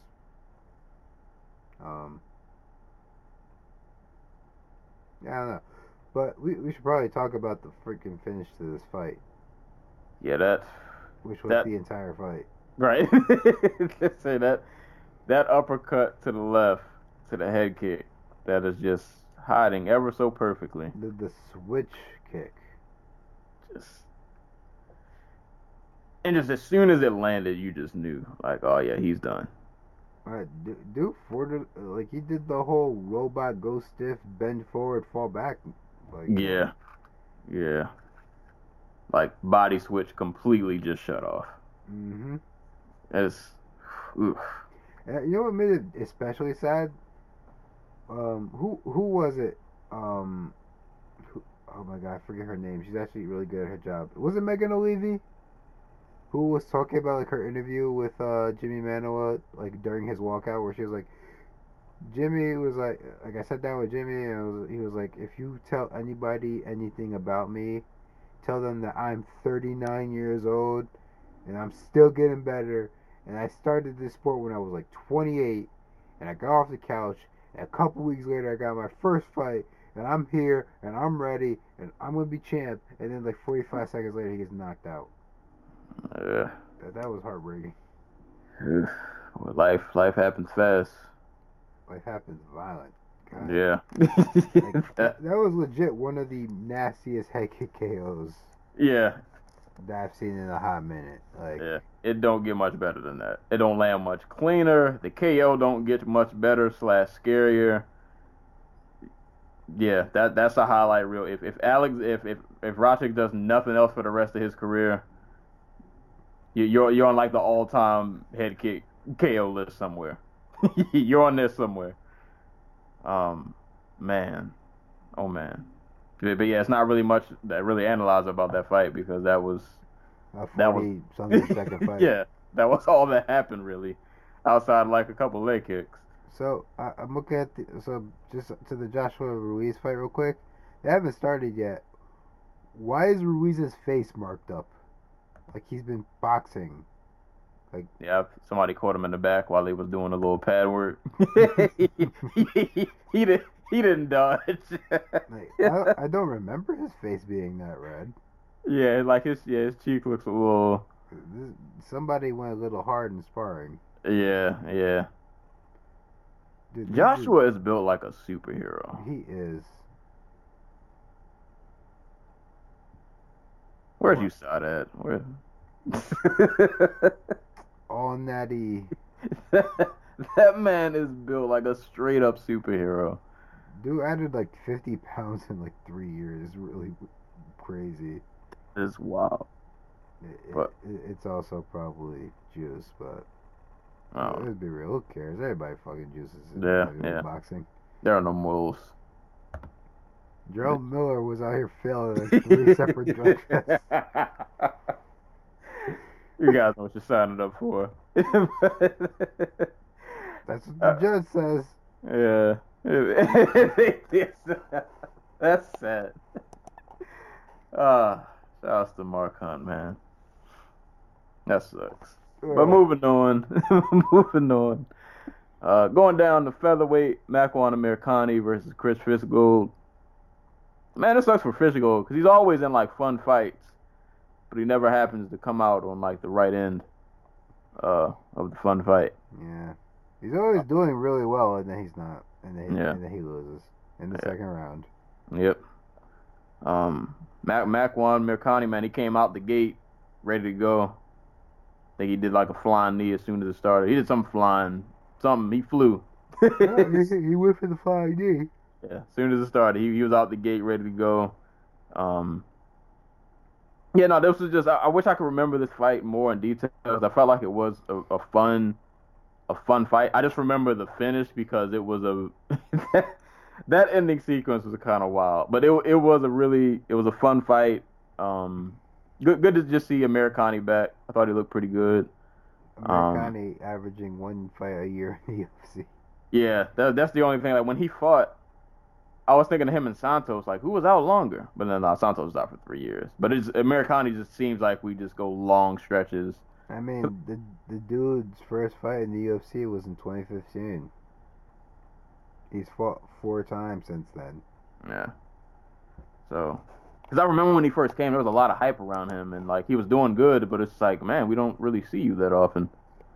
But no, he looked good. He looked good in this fight. But no, this I like I said, I wish I could remember it more in detail. But the ending sequence was wild. Apparently, Makwan Amirkhani spent like the entire year that we haven't seen him trading his like striking, and you wouldn't know that if you saw him fight because Chris Fishgold was having a lot of success on the feet. But then he would overcommit to something, and then Makwan Amirkhani would take him down. Yeah, his takedowns were clean. Oh, yeah. He had some really clean takedowns, like effortlessly clean. But, boy, the ending sequence, Mirkani goes for a takedown. Fishgold goes for a guillotine. Doesn't get the guillotine. I think for like a brief second he tried to switch it to like a Darce. Loses that. Mirkani, I think, somehow ended up on top.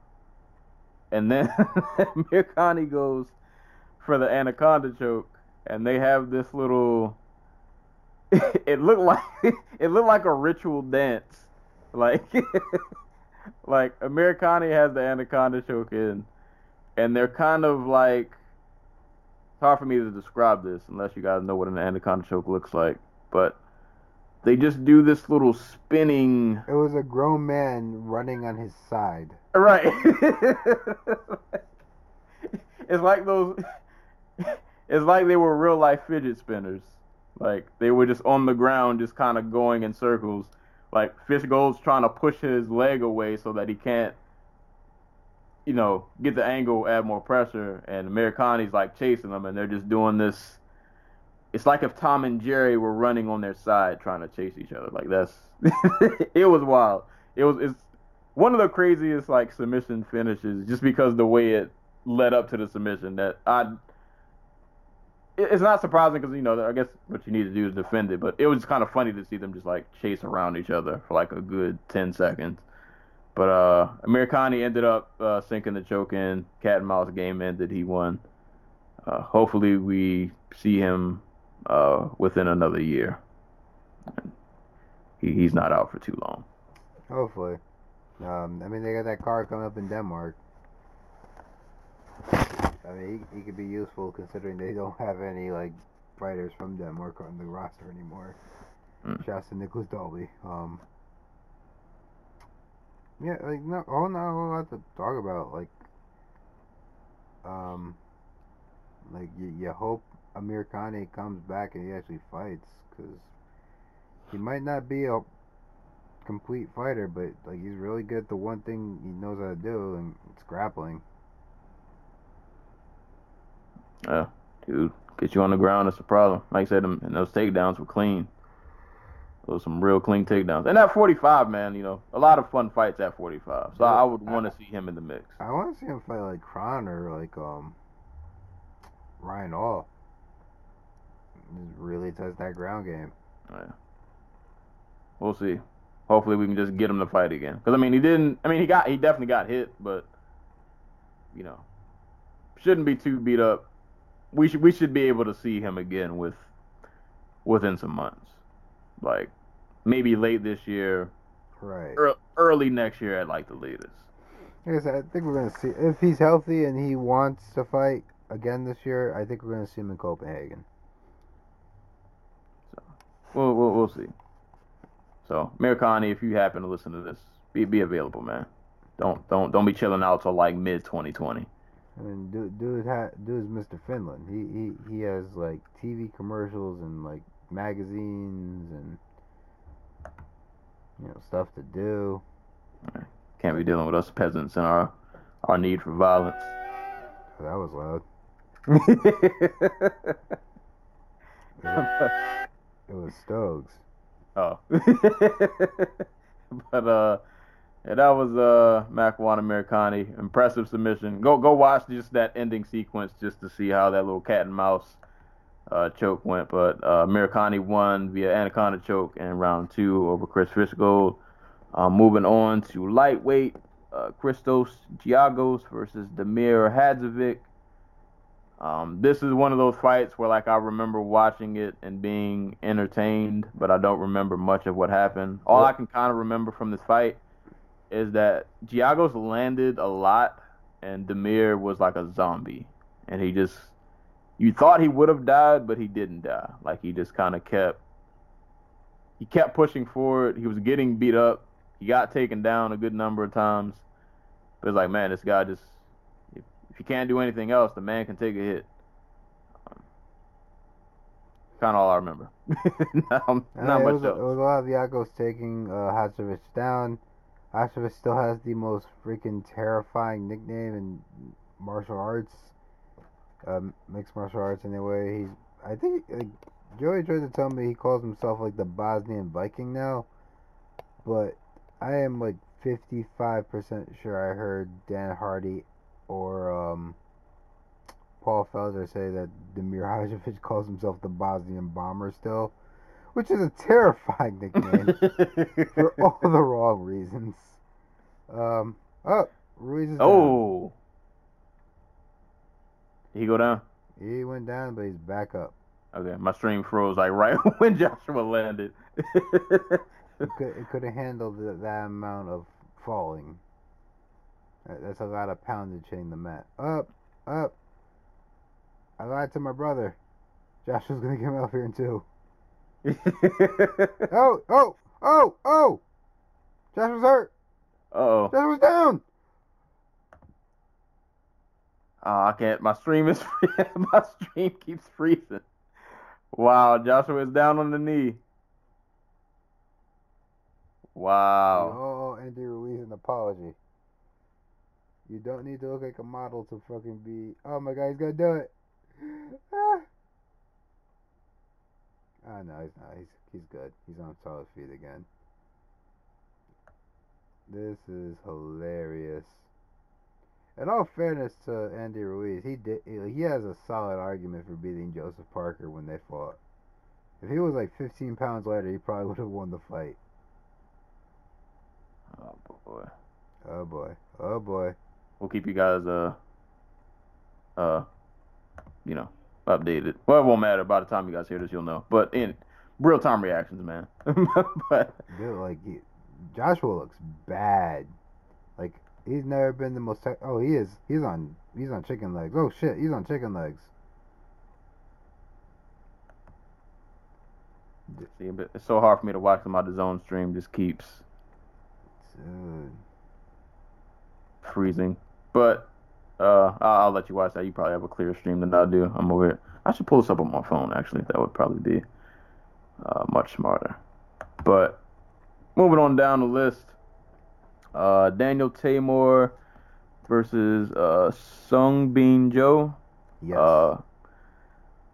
See, this is one of those fights where I watched the entire thing. I wasn't like, oh, this is the most boring thing ever. I'm just going to zone out. It's just like, Joshua's down again. Oh my God, he's about to lose the title and a bunch of money. Stand up.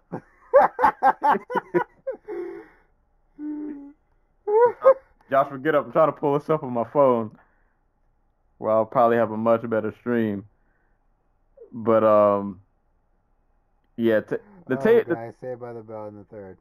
Saved by the Bell in the third. Saved by the Bell. Let me turn my phone down. Okay, I got it up on my phone so I can watch. All right, but well, yeah, guys, we're gonna be reacting to this while it's happening. Yeah, now I got a clear stream. I'm sorry, I keep like, oh my God. Oh yeah, my this God. is Eddie wild. Hearn. Get your boy. Get your boy. I think your stream's ahead of mine though.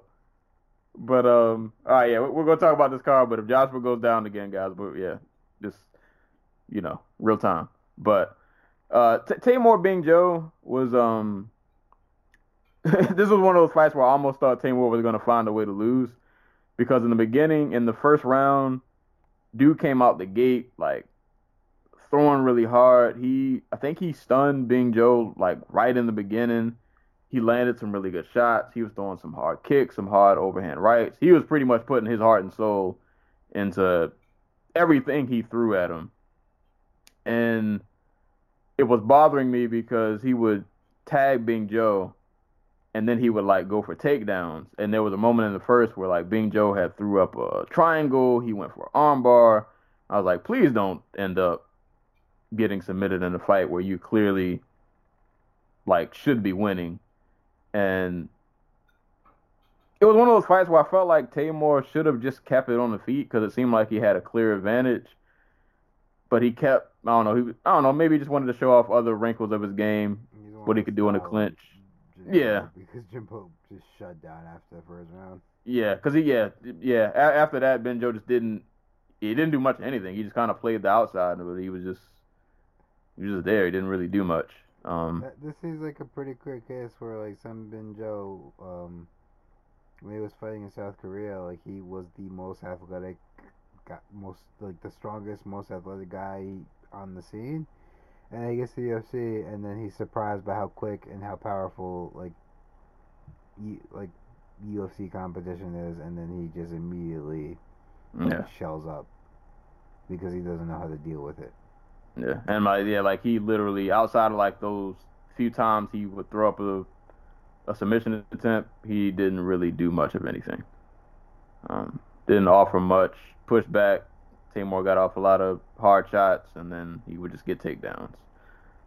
Not a whole lot to really analyze in that fight. Good on Tamor. Pretty dominant win. Not really much to say. That was the main card. I mean, it's his first win in the UFC. Give him that. Oh, hey, there we go. That's something. So, congrats. First win in the UFC. Now 1-3. Yeah. But good luck at featherweight. That might be the easiest fight you'll get unless they find somebody else they can bring in from another organization, because it's not getting much easier after that, buddy. But win nonetheless. That was the main card. It would have been longer, but Latifi Volkan got scrapped. So hopefully Latifi's okay. He had like a back injury, I think, or something like that. Is that what it was? Something like that. He got injured. Something happened to him. Yeah, Latifi back injury. Yeah.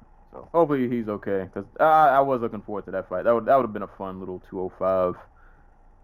That would have been a great fight between two guys who primarily only fight for a round.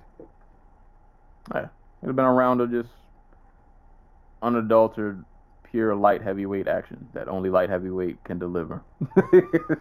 That was the main card. Moving on to the ESPN2 prelims. Oh, I will mess this name up.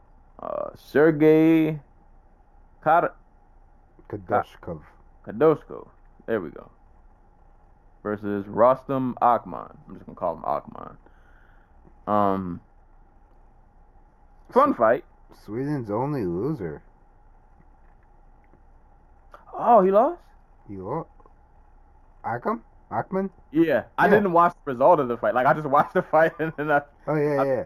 So Akhman actually came out, had a really good first round, like surprisingly good for a dude who only has 6 pro fights. Like, I know he did the IMMAF, and was really successful there, but like he was still fighting a dude who had 30 pro fights compared to his like 6 on short notice. So he came out, he did his thing, was really applying pressure, keeping busy. Was actually the busiest fighter over all 3 rounds, I think. But Kadashko, he dropped him twice in the second round. Yeah, I was gonna say, yeah. He, for as much as Akhman pushed the pace, Sergey had more like moments, because he dropped him twice. Did he drop him in the third? No, he staggered him right at the end, I think. Yeah, he staggered him in the third. Yeah. I had a little in the second, besides the knockdown. So like, Akhman was the one pushing the pace, but like he was not the one landing the highlight reel. Yeah, So, the highlight reel hits. Yeah. so- But this was actually a fun fight, and I didn't know either of these gentlemen, so I was like, "Wow, is this the prelim headliner?" But no, it was a fun fight. For short notice, Akhman put on a really high pace. It was pretty much action all throughout the fight. Oh yeah. So yeah, I'm not mad. This was actually a good prelim headliner. Like I said, yeah, Sergey had all of the highlight moments, dropped him twice, staggered him in the third. But Sergey's lucky that he won this fight, because there was a moment where he got taken down, and there was a lot of taco meat in his face. And Ooh. Yeah. Can we talk about? Yeah, Jesus Christ. So can we talk about Rostam Akhman's? Why was he allowed to wear a sweater during the fight? Yeah, this man. Also, why did his sweater have like 5 really strange holes in the middle of his chest? Yeah. Like there was just no hair and it refused to grow or something. Akhman is one of the weirdest, hairiest dude. Like, Think young Arlovsky. but I get it, man. Some people got the taco meat on the chest. I'm actually a hairy gentleman myself. I don't got that. This man has taco meat on his arms. his beard has his shoulder has a beard. His back. Like, he is unnaturally hairy. Like, it was like he was in the middle of like transforming into something, and then he stopped midway, but like he kept all the hair. Yeah. Yeah, it's when he took when he took Sergey down, and I saw all that taco meat in his face. Like, bro, I might have just tapped out right there, and nothing even happened. Like, get your hair out of my mouth. Like, Ugh. there's got to be some athletic commission rule again. Like, I mean, I've seen like commissions like force fighters to like shave their heads or like shave their beard. I don't know why they wouldn't force him to shave his chest. yeah, because and it's like, back and yeah, gut it's and shoulders it's not and even arms. just like a little hairy, y'all. Like, it is. Full on Wolfman. Yes, the man has a full just wool sheet on his chest and back and shoulders and arms. It was bizarre. Lord, Sergey, boy, I know I would have showered all day after that, but it was a fun fight nonetheless. So shout out to Sergey. And shout out to Akman too. For a short notice, that was a pretty impressive performance. Wouldn't mind seeing him again. Moving on down, women's bantamweight, Lena Landsberg versus Tanya Evinger. All I remember from this fight is Evinger getting caught with an elbow, and her face was a crime scene, and that Lena somehow out-grappled her and beat her up on the ground. Yeah. That ACL tear just completely took whatever prime Tanya Evinger had left, because she has a bad in her last two fights. Like, the Cyborg fight is the Cyborg fight. Like, what are you gonna do? But like, she used, like, her one thing was she was really strong and she could drag women to the ground, and it no longer looks like she's really strong anymore. Also, like, just fighting like these women who are actually like really good, experienced clinch fighters, probably not helping. Lad's just ridiculously strong, and Lena Landsberg, that's the one place she actually feels comfortable fighting.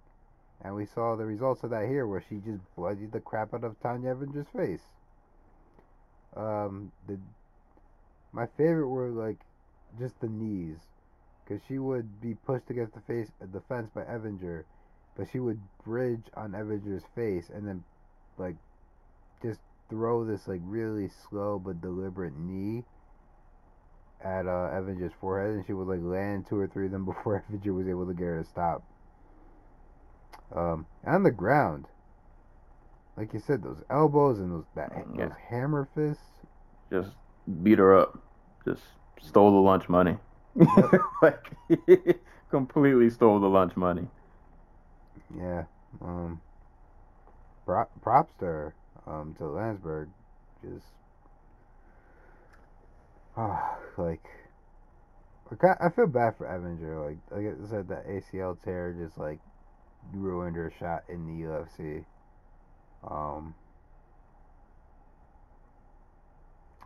And that I think she's like 37. Yeah, she's pushing 40, and she has 20 fights on her resume. Like, she has over 20 fights on her resume, almost 30.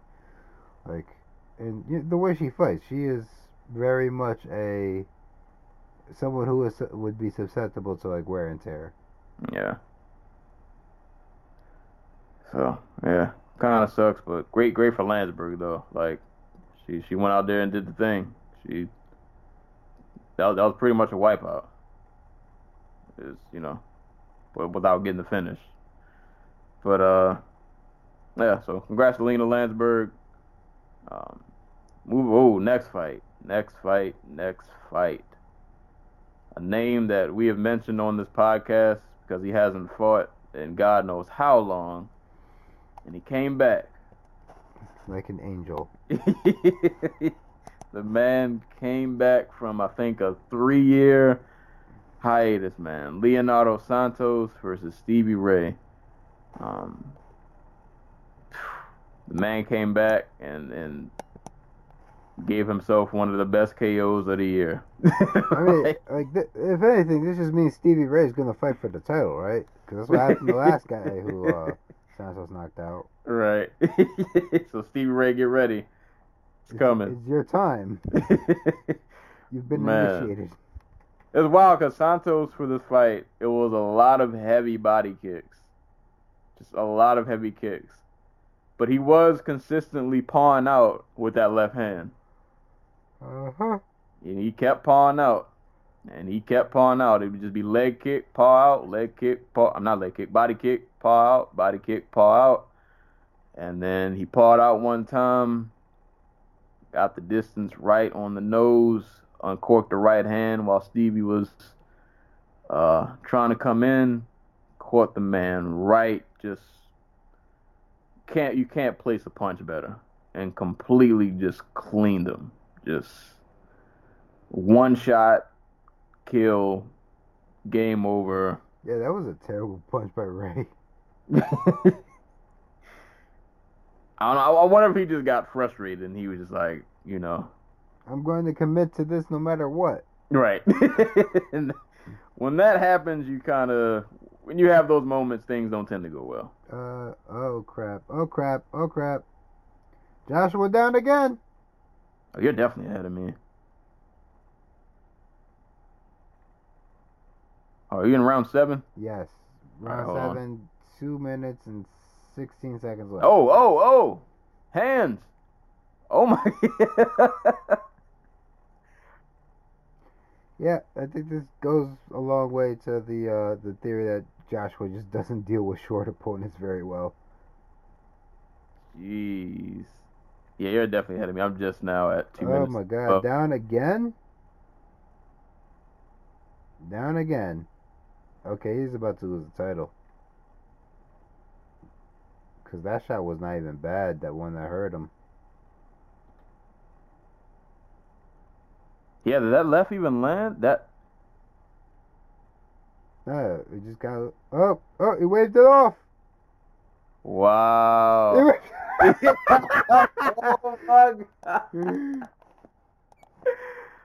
Oh my God. Y'all. Oh my God.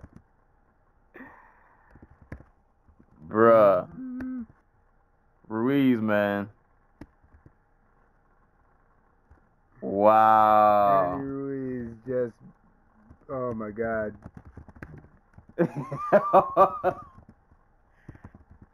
Yeah, I'm gonna say I haven't seen a ton of Joshua fights, but of the ones I've seen, yeah, he did not look good tonight at all. And I don't even want to really take this away from Ruiz, because, hey man, the W. Oh my goodness. Bruh, this is wild.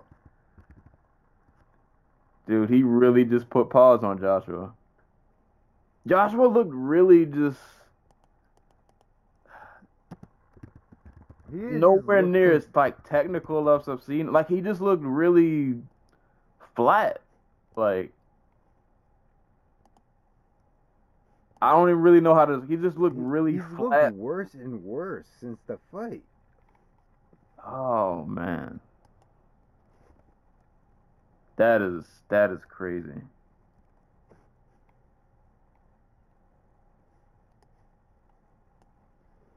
Joshua looked bad. He looked really bad. Ooh. Wow.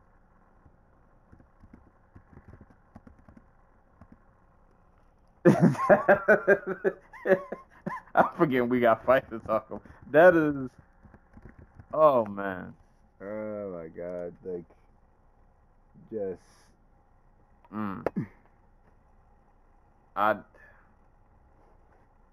Congrats to Ruiz, man. Big, like, first person of Mexican descent to ever hold the heavyweight title. The men's heavyweight title, I should say. Dropped Joshua like 4 times. Mm-hmm.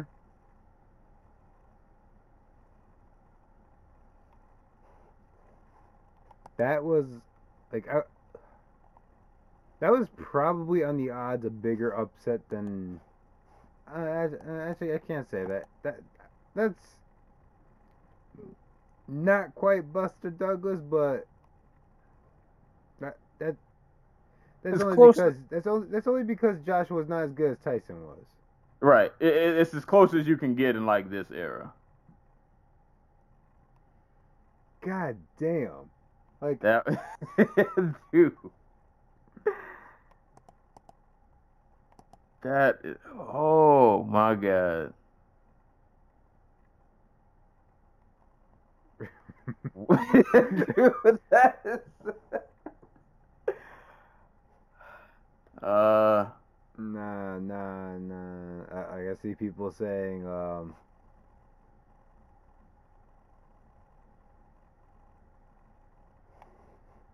this is why you make big fights when they're supposed to happen. indeed. Cause Joshua Wilder, That's off. That's gone. It's gone. Gone. You're never gonna see it. That And shit. if you do see it, it's not sailed. gonna be the same. Nope. Stupid. Eddie Hearn, you deserve to lose your license. Jesus Christ. Oh my god. Oh my god. Ruiz Wilder now. That's what we got. No, you know what we got? You know who's coming back? Joseph Parker. Oh my god. Dude, I know Wilder is probably like dying laughing. I mean, I wonder if he's upset because that's a freaking. Well, yeah, that's money. Yeah, that was money. I mean, and the thing is, like, yeah, now you can't, even if you do that fight, that money's not going to be the same. That pot's not going to be as big. Because it's not like Joshua went out here and, like, lost a war. Like, he didn't even look good. and Dylan White. Like, Dylan White's another dude who he beat Parker. Jesus Christ.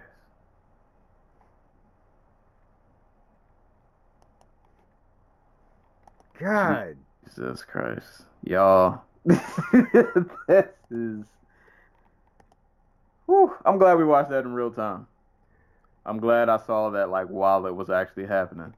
Oh my god. Like, Joey has no fucking idea. Oh my god. He's watching Godzilla right now. Oh my god. Wait, where's Stokes? Oh my god. Stokes? No, Stokes, he probably put money down on Ruiz, right? Right. Stokes got rich. We ain't never gonna hear from him again. Oh man. That is... Bruh. I don't even know what to tell you. Like, I didn't.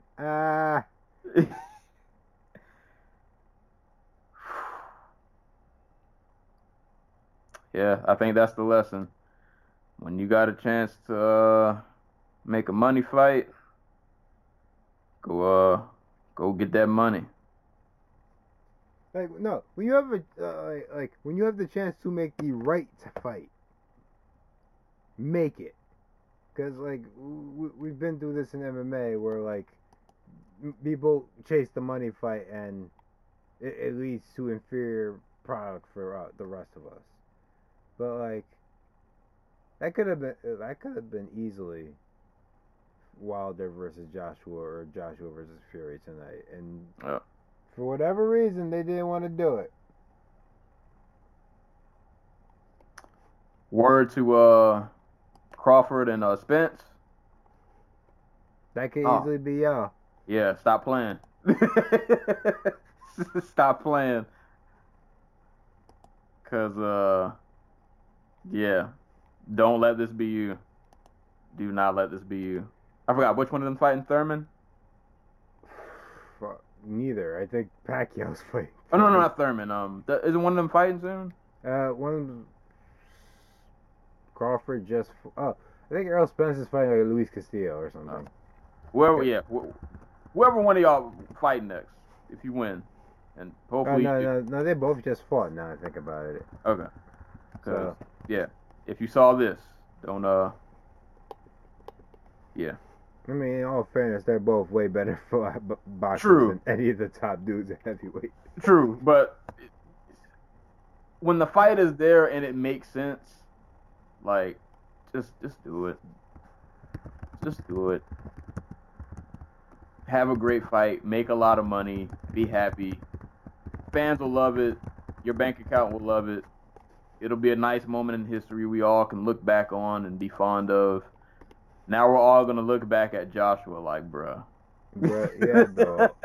You had it and you let the bag escape, man. The bag left the house. The bag is gone.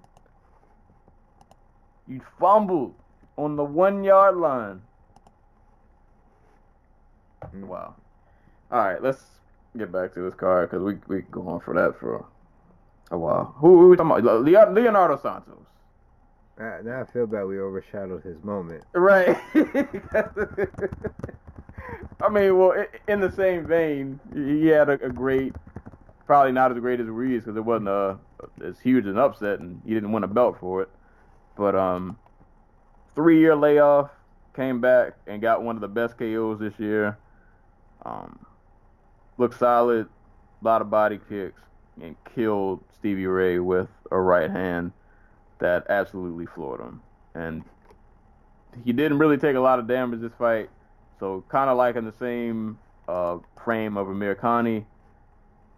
Please fight again very soon, especially for Santos, who we haven't seen in 3 years, and considering he's like 30. I didn't even know he was that old. Oh yeah, no, he was old when he knocked out Kevin Lee. Dude was like 39 or something like that, or 30. He's in his upper 30s. He don't got a lot of time left. Yeah, he is 39 years old. Man. And this ain't the division that you want to be old in.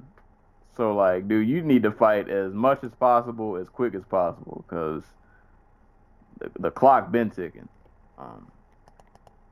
But nah, great win for Santos, man. We brought his name up a lot on this podcast, wondering like, where is he at? Where's he at? He back, and he killed the man. So congrats to him. Sticking in lightweight, moving on down, Frank Camacho versus Nick Khan. This was actually a really fun fight, as most Camacho fights are. I think dude has like 3 fight of the night bonuses. It was cool to see like Camacho have a violent fight, but a patient, violent fight. Didn't rush in and do anything crazy. Got really creative with the strikes, a lot of good combinations, kicks, elbows, but he wasn't out there getting caught in like brawls. He looked just really good, and the finishing sequence, man, he just pieced Nick Khan up. Like he caught him like a 1-2, staggered him, beat him up against the cage. Nick Khan, I don't think he ever even like fell over, but he just ate so many shots that it was like, all right, yeah, we've seen enough. Like he ate like the Killer Instinct Ultra combo, and we didn't need to see that.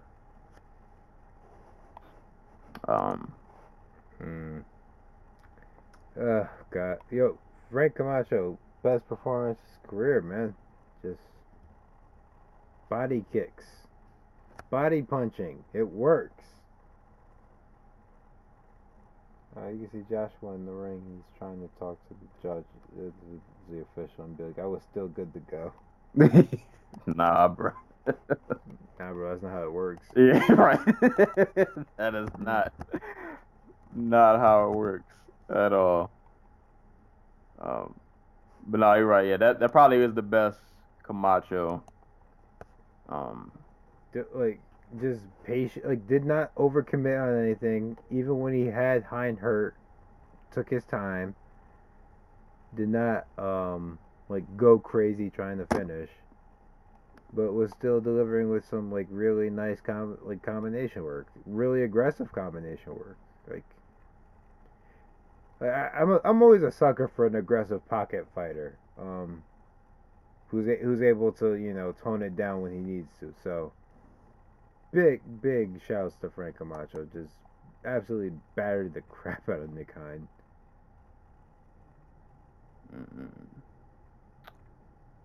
Yeah, Camacho, yeah. lightweight, man. Another guy. Just I don't rank him as high as everyone else, but on the entertainment factor, he's up there. And any Camacho fight is going to be a good time. God, it's so hard to talk about the rest of this card because I just want to talk about. I mean, these last 3 fights we can kind of. Hey, let's there's not a lot there of substance. Yeah. Let's just bulldoze those. Yeah, we'll bulldoze these. Women's bantamweight, Bea Malecki versus Duda Santana. Santana was winning this fight until the fight was at the ground. Yeah, and then she got she was landing a jab. Yeah, she was looked like she was about to go on and win a decision, and it went to the ground, and then she got her back taken and got choked out for her troubles. Shout out to Malecki, who I think they said is training at Fortis. I think they said she's roommating with Macy Chiasson. I mean, if you can't beat her on the show, you might as well learn from her in real life, right? Hey, I ain't mad at it. But yeah, that was that fight. So shout outs to Malecki. I think that was her debut. I want to say, but either way, solid win for her. Moving back to light heavyweight, 205 was all over this card. Devin Clark and Darko Stoics had the most 205 fight I've ever seen. It was everything good, bad, and terrible about 205. There were moments when nothing was happening. Then there was moments where people were getting rocked.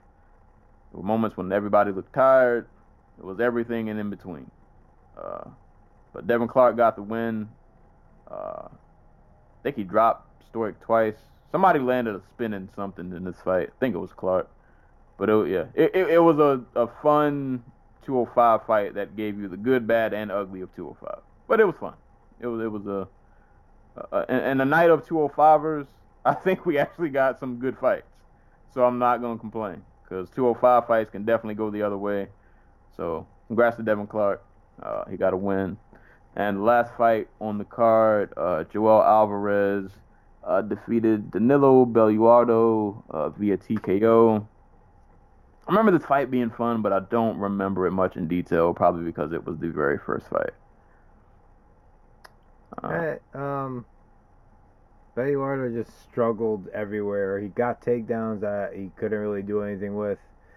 Alvarez, if I remember correctly, almost hit a triangle right before the end of the first round, but Belluardo was able to posture up, so he just proceeded to use his legs to kind of lock Belluardo down while he hammered him with hammer fist from the bottom.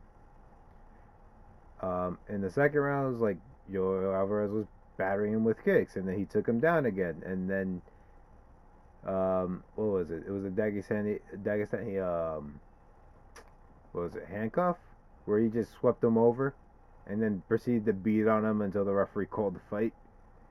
It was some straight up UFC 2007 grappling on display here. So yep, props to Joel Alvarez, I guess. There you go. Proving once and for all, Spanish MMA is way ahead of Italian MMA.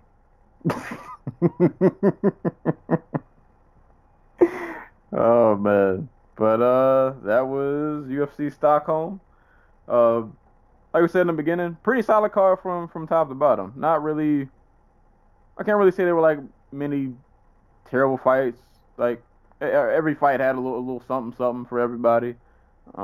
Maybe not every fight meant something in terms of a grand scheme, but on an entertainment factor, it was pretty solid.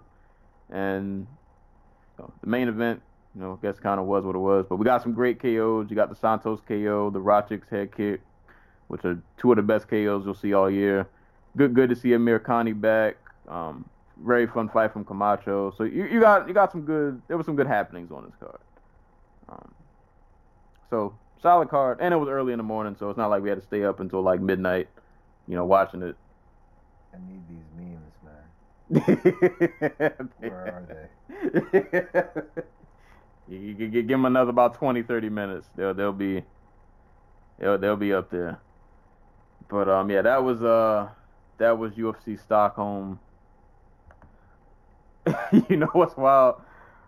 There are a lot of people on my Facebook who apparently didn't know Joshua was fighting tonight, and they're just now finding out that Yeah, there was no advertising for this fight. But this probably got more fucking eyes on it than anything else. Yeah. Oh my god, just. Boy, oh boy. On the front page of ESPN, Jesus Christ. He has looked progressively worse. I mean, because he got like that one. He got what? I mean, he got one knockdown or two. He knocked him down like the third, didn't he, Joshua? Joshua? Didn't he start? He knocked him down. Yeah, the third round. Yeah. Second or third, anyway. Yeah, and then after that, it just. Ugh. Yeah, this is it's so wild. People on the time like, yo, what? Joshua lost. Like, I mean, yeah. it's not the most unbelievable thing ever. But yeah. Yeah. The bag, man. Damn, Errol Spence said it best. Fuck the pot up. Yep. Nothing else to say. Mess the bag up for you. If you're Wilder, you probably a little salty. Like, man, I just needed you to handle business, and we could have still, we could have still did this. But that is. Dude, UK boxing is on. This is not a good time, bro. What a time to be alive, y'all. Those are crazy podcasts to come back to. Like, I knew this episode we'd have a lot to talk about, but I forgot that this fight was actually happening today. So, say we came back on a pretty good note. We came back with some happenings going on. God damn it. Fucking Luke Thomas. No, but what'd he say? This feels like what MMA would be if Paul Bonsanello won the UFC title. Don't fear Andy Ruiz, fear the consequences. Dude, Andy Ruiz is a way better boxer than fucking Paul Bonsanello was an MMA fighter. What the I hate people so much. Oh boy. I don't even know how to end this now. Don't fuck up your bag, people. Oh man. Get in and get out. Yes. Tomorrow is not promised. Neither is round 7. Dude, oh my god, that's right. Andy Ruiz is a PBC fighter. Shit, this might actually affect the Tyson Fury rematch. Because the PBC now has control of all the heavyweight titles. And now they tweeted out the Mexican flag 20 minutes ago. Oh, that's not good. People, we might not be getting Tyson Fury, Deontay Wilder after all.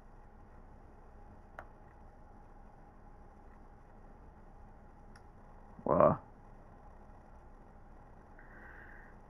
What a podcast. What? I legitimately don't know how to end it. Yeah, it almost I almost feel like just abruptly just cutting it off. Like in The Sopranos, we just cut the black. Like it's over. Like that's it. Yeah, y'all. I really don't know how to. That was UFC Stockholm. That was a real-time halfway analysis of Joshua Ruiz. At least a real-time reaction. Maybe I'll go back because fights stay on the zone. So if you guys have the zone, you can go up and watch it. It'll be posted probably tomorrow, or by the time you guys hear this podcast episode, it'll probably already be up. I might go back and rewatch it, and then when we record next week, I'll we can like revisit it, let the fight sink in a little bit, Yeah. and go back and like actually break it down and figure out where life went wrong, because it definitely went wrong really quick.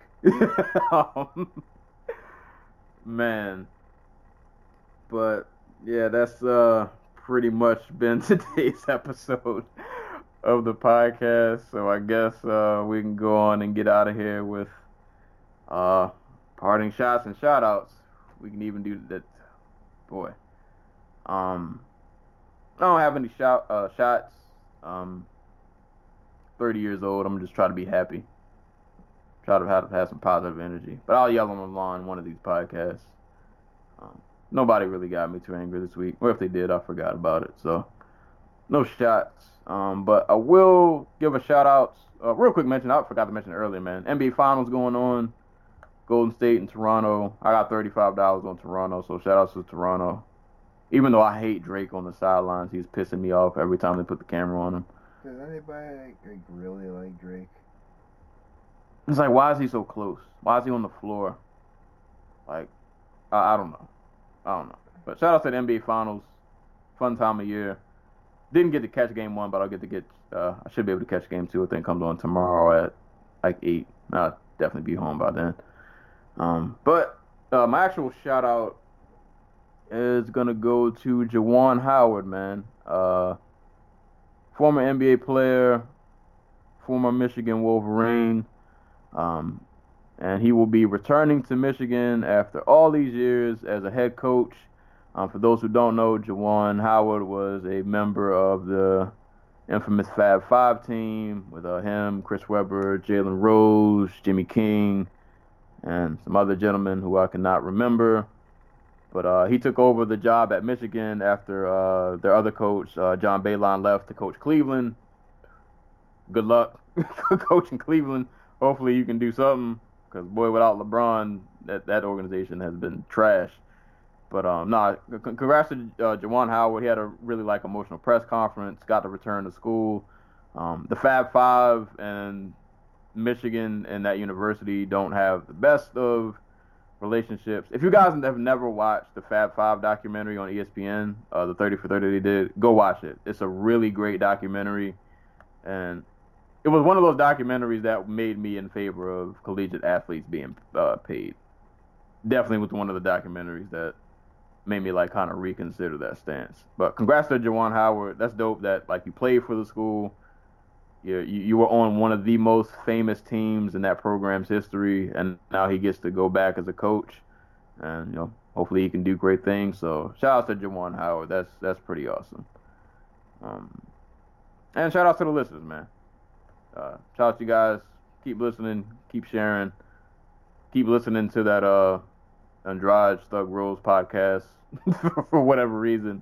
I mean, get your fixing however you want. You feel me? Yeah. Whatever works for you. We appreciate it. But keep sharing, man. Share with a friend, coworker. You're on a little coffee date. Send it to her or him, whoever you're with. That's all I got for parting shots and shout outs. I mean, shouts to well, first off, shouts to Delphine Pursoon, who I think got robbed. Mind you, I was watching this card while we were recording, so I'm probably not the best when it comes to scoring the fight, but from what I saw, it looked like she won the fight. Even with the fucked up face down there at the end of the match. And shouts to Andrew Ruiz Jr. Cause he fucking did it. He did it. I feel like him winning is for just like he did it for the common man. I mean, like we all won. He is the common man. You look at the physique and it's like, yo, he did that for us. I think we all won tonight. Oh man. What a fucking weekend. Yeah. And to think, next weekend we get to crown a UFC champion for the guy who lost his belt because he couldn't stay off the EPO. So, what a magical time. Indeed. Oh, real quick before we leave, for my anime fans out there, if you guys have been watching Attack on Titan, if Levi isn't in your consideration on your list of greatest of all time anime characters, think after the last episodes we gotta start having that conversation. Or maybe I'm just late to the conversation. But Levi is a GOAT anime character. I won't spoil the episode for those who are fans, but Levi is that guy. But anywho, this has been another episode of the Dojo Talk Podcast. As always, give us a listen on YouTube, SoundCloud, iTunes, Spotify, Google Play. Hit us up on the Dojo Talk Podcast Facebook page, as well as the Instagram page. Send questions to dojotalkpodcast@yahoo.com. And you can follow me on Twitter as well as Twitch @SerialSensei. That is all we got for today's episode. So as always, anytime people are being punched and or kicked in the face, we will be there to talk about it. And until next time, we will catch you guys later.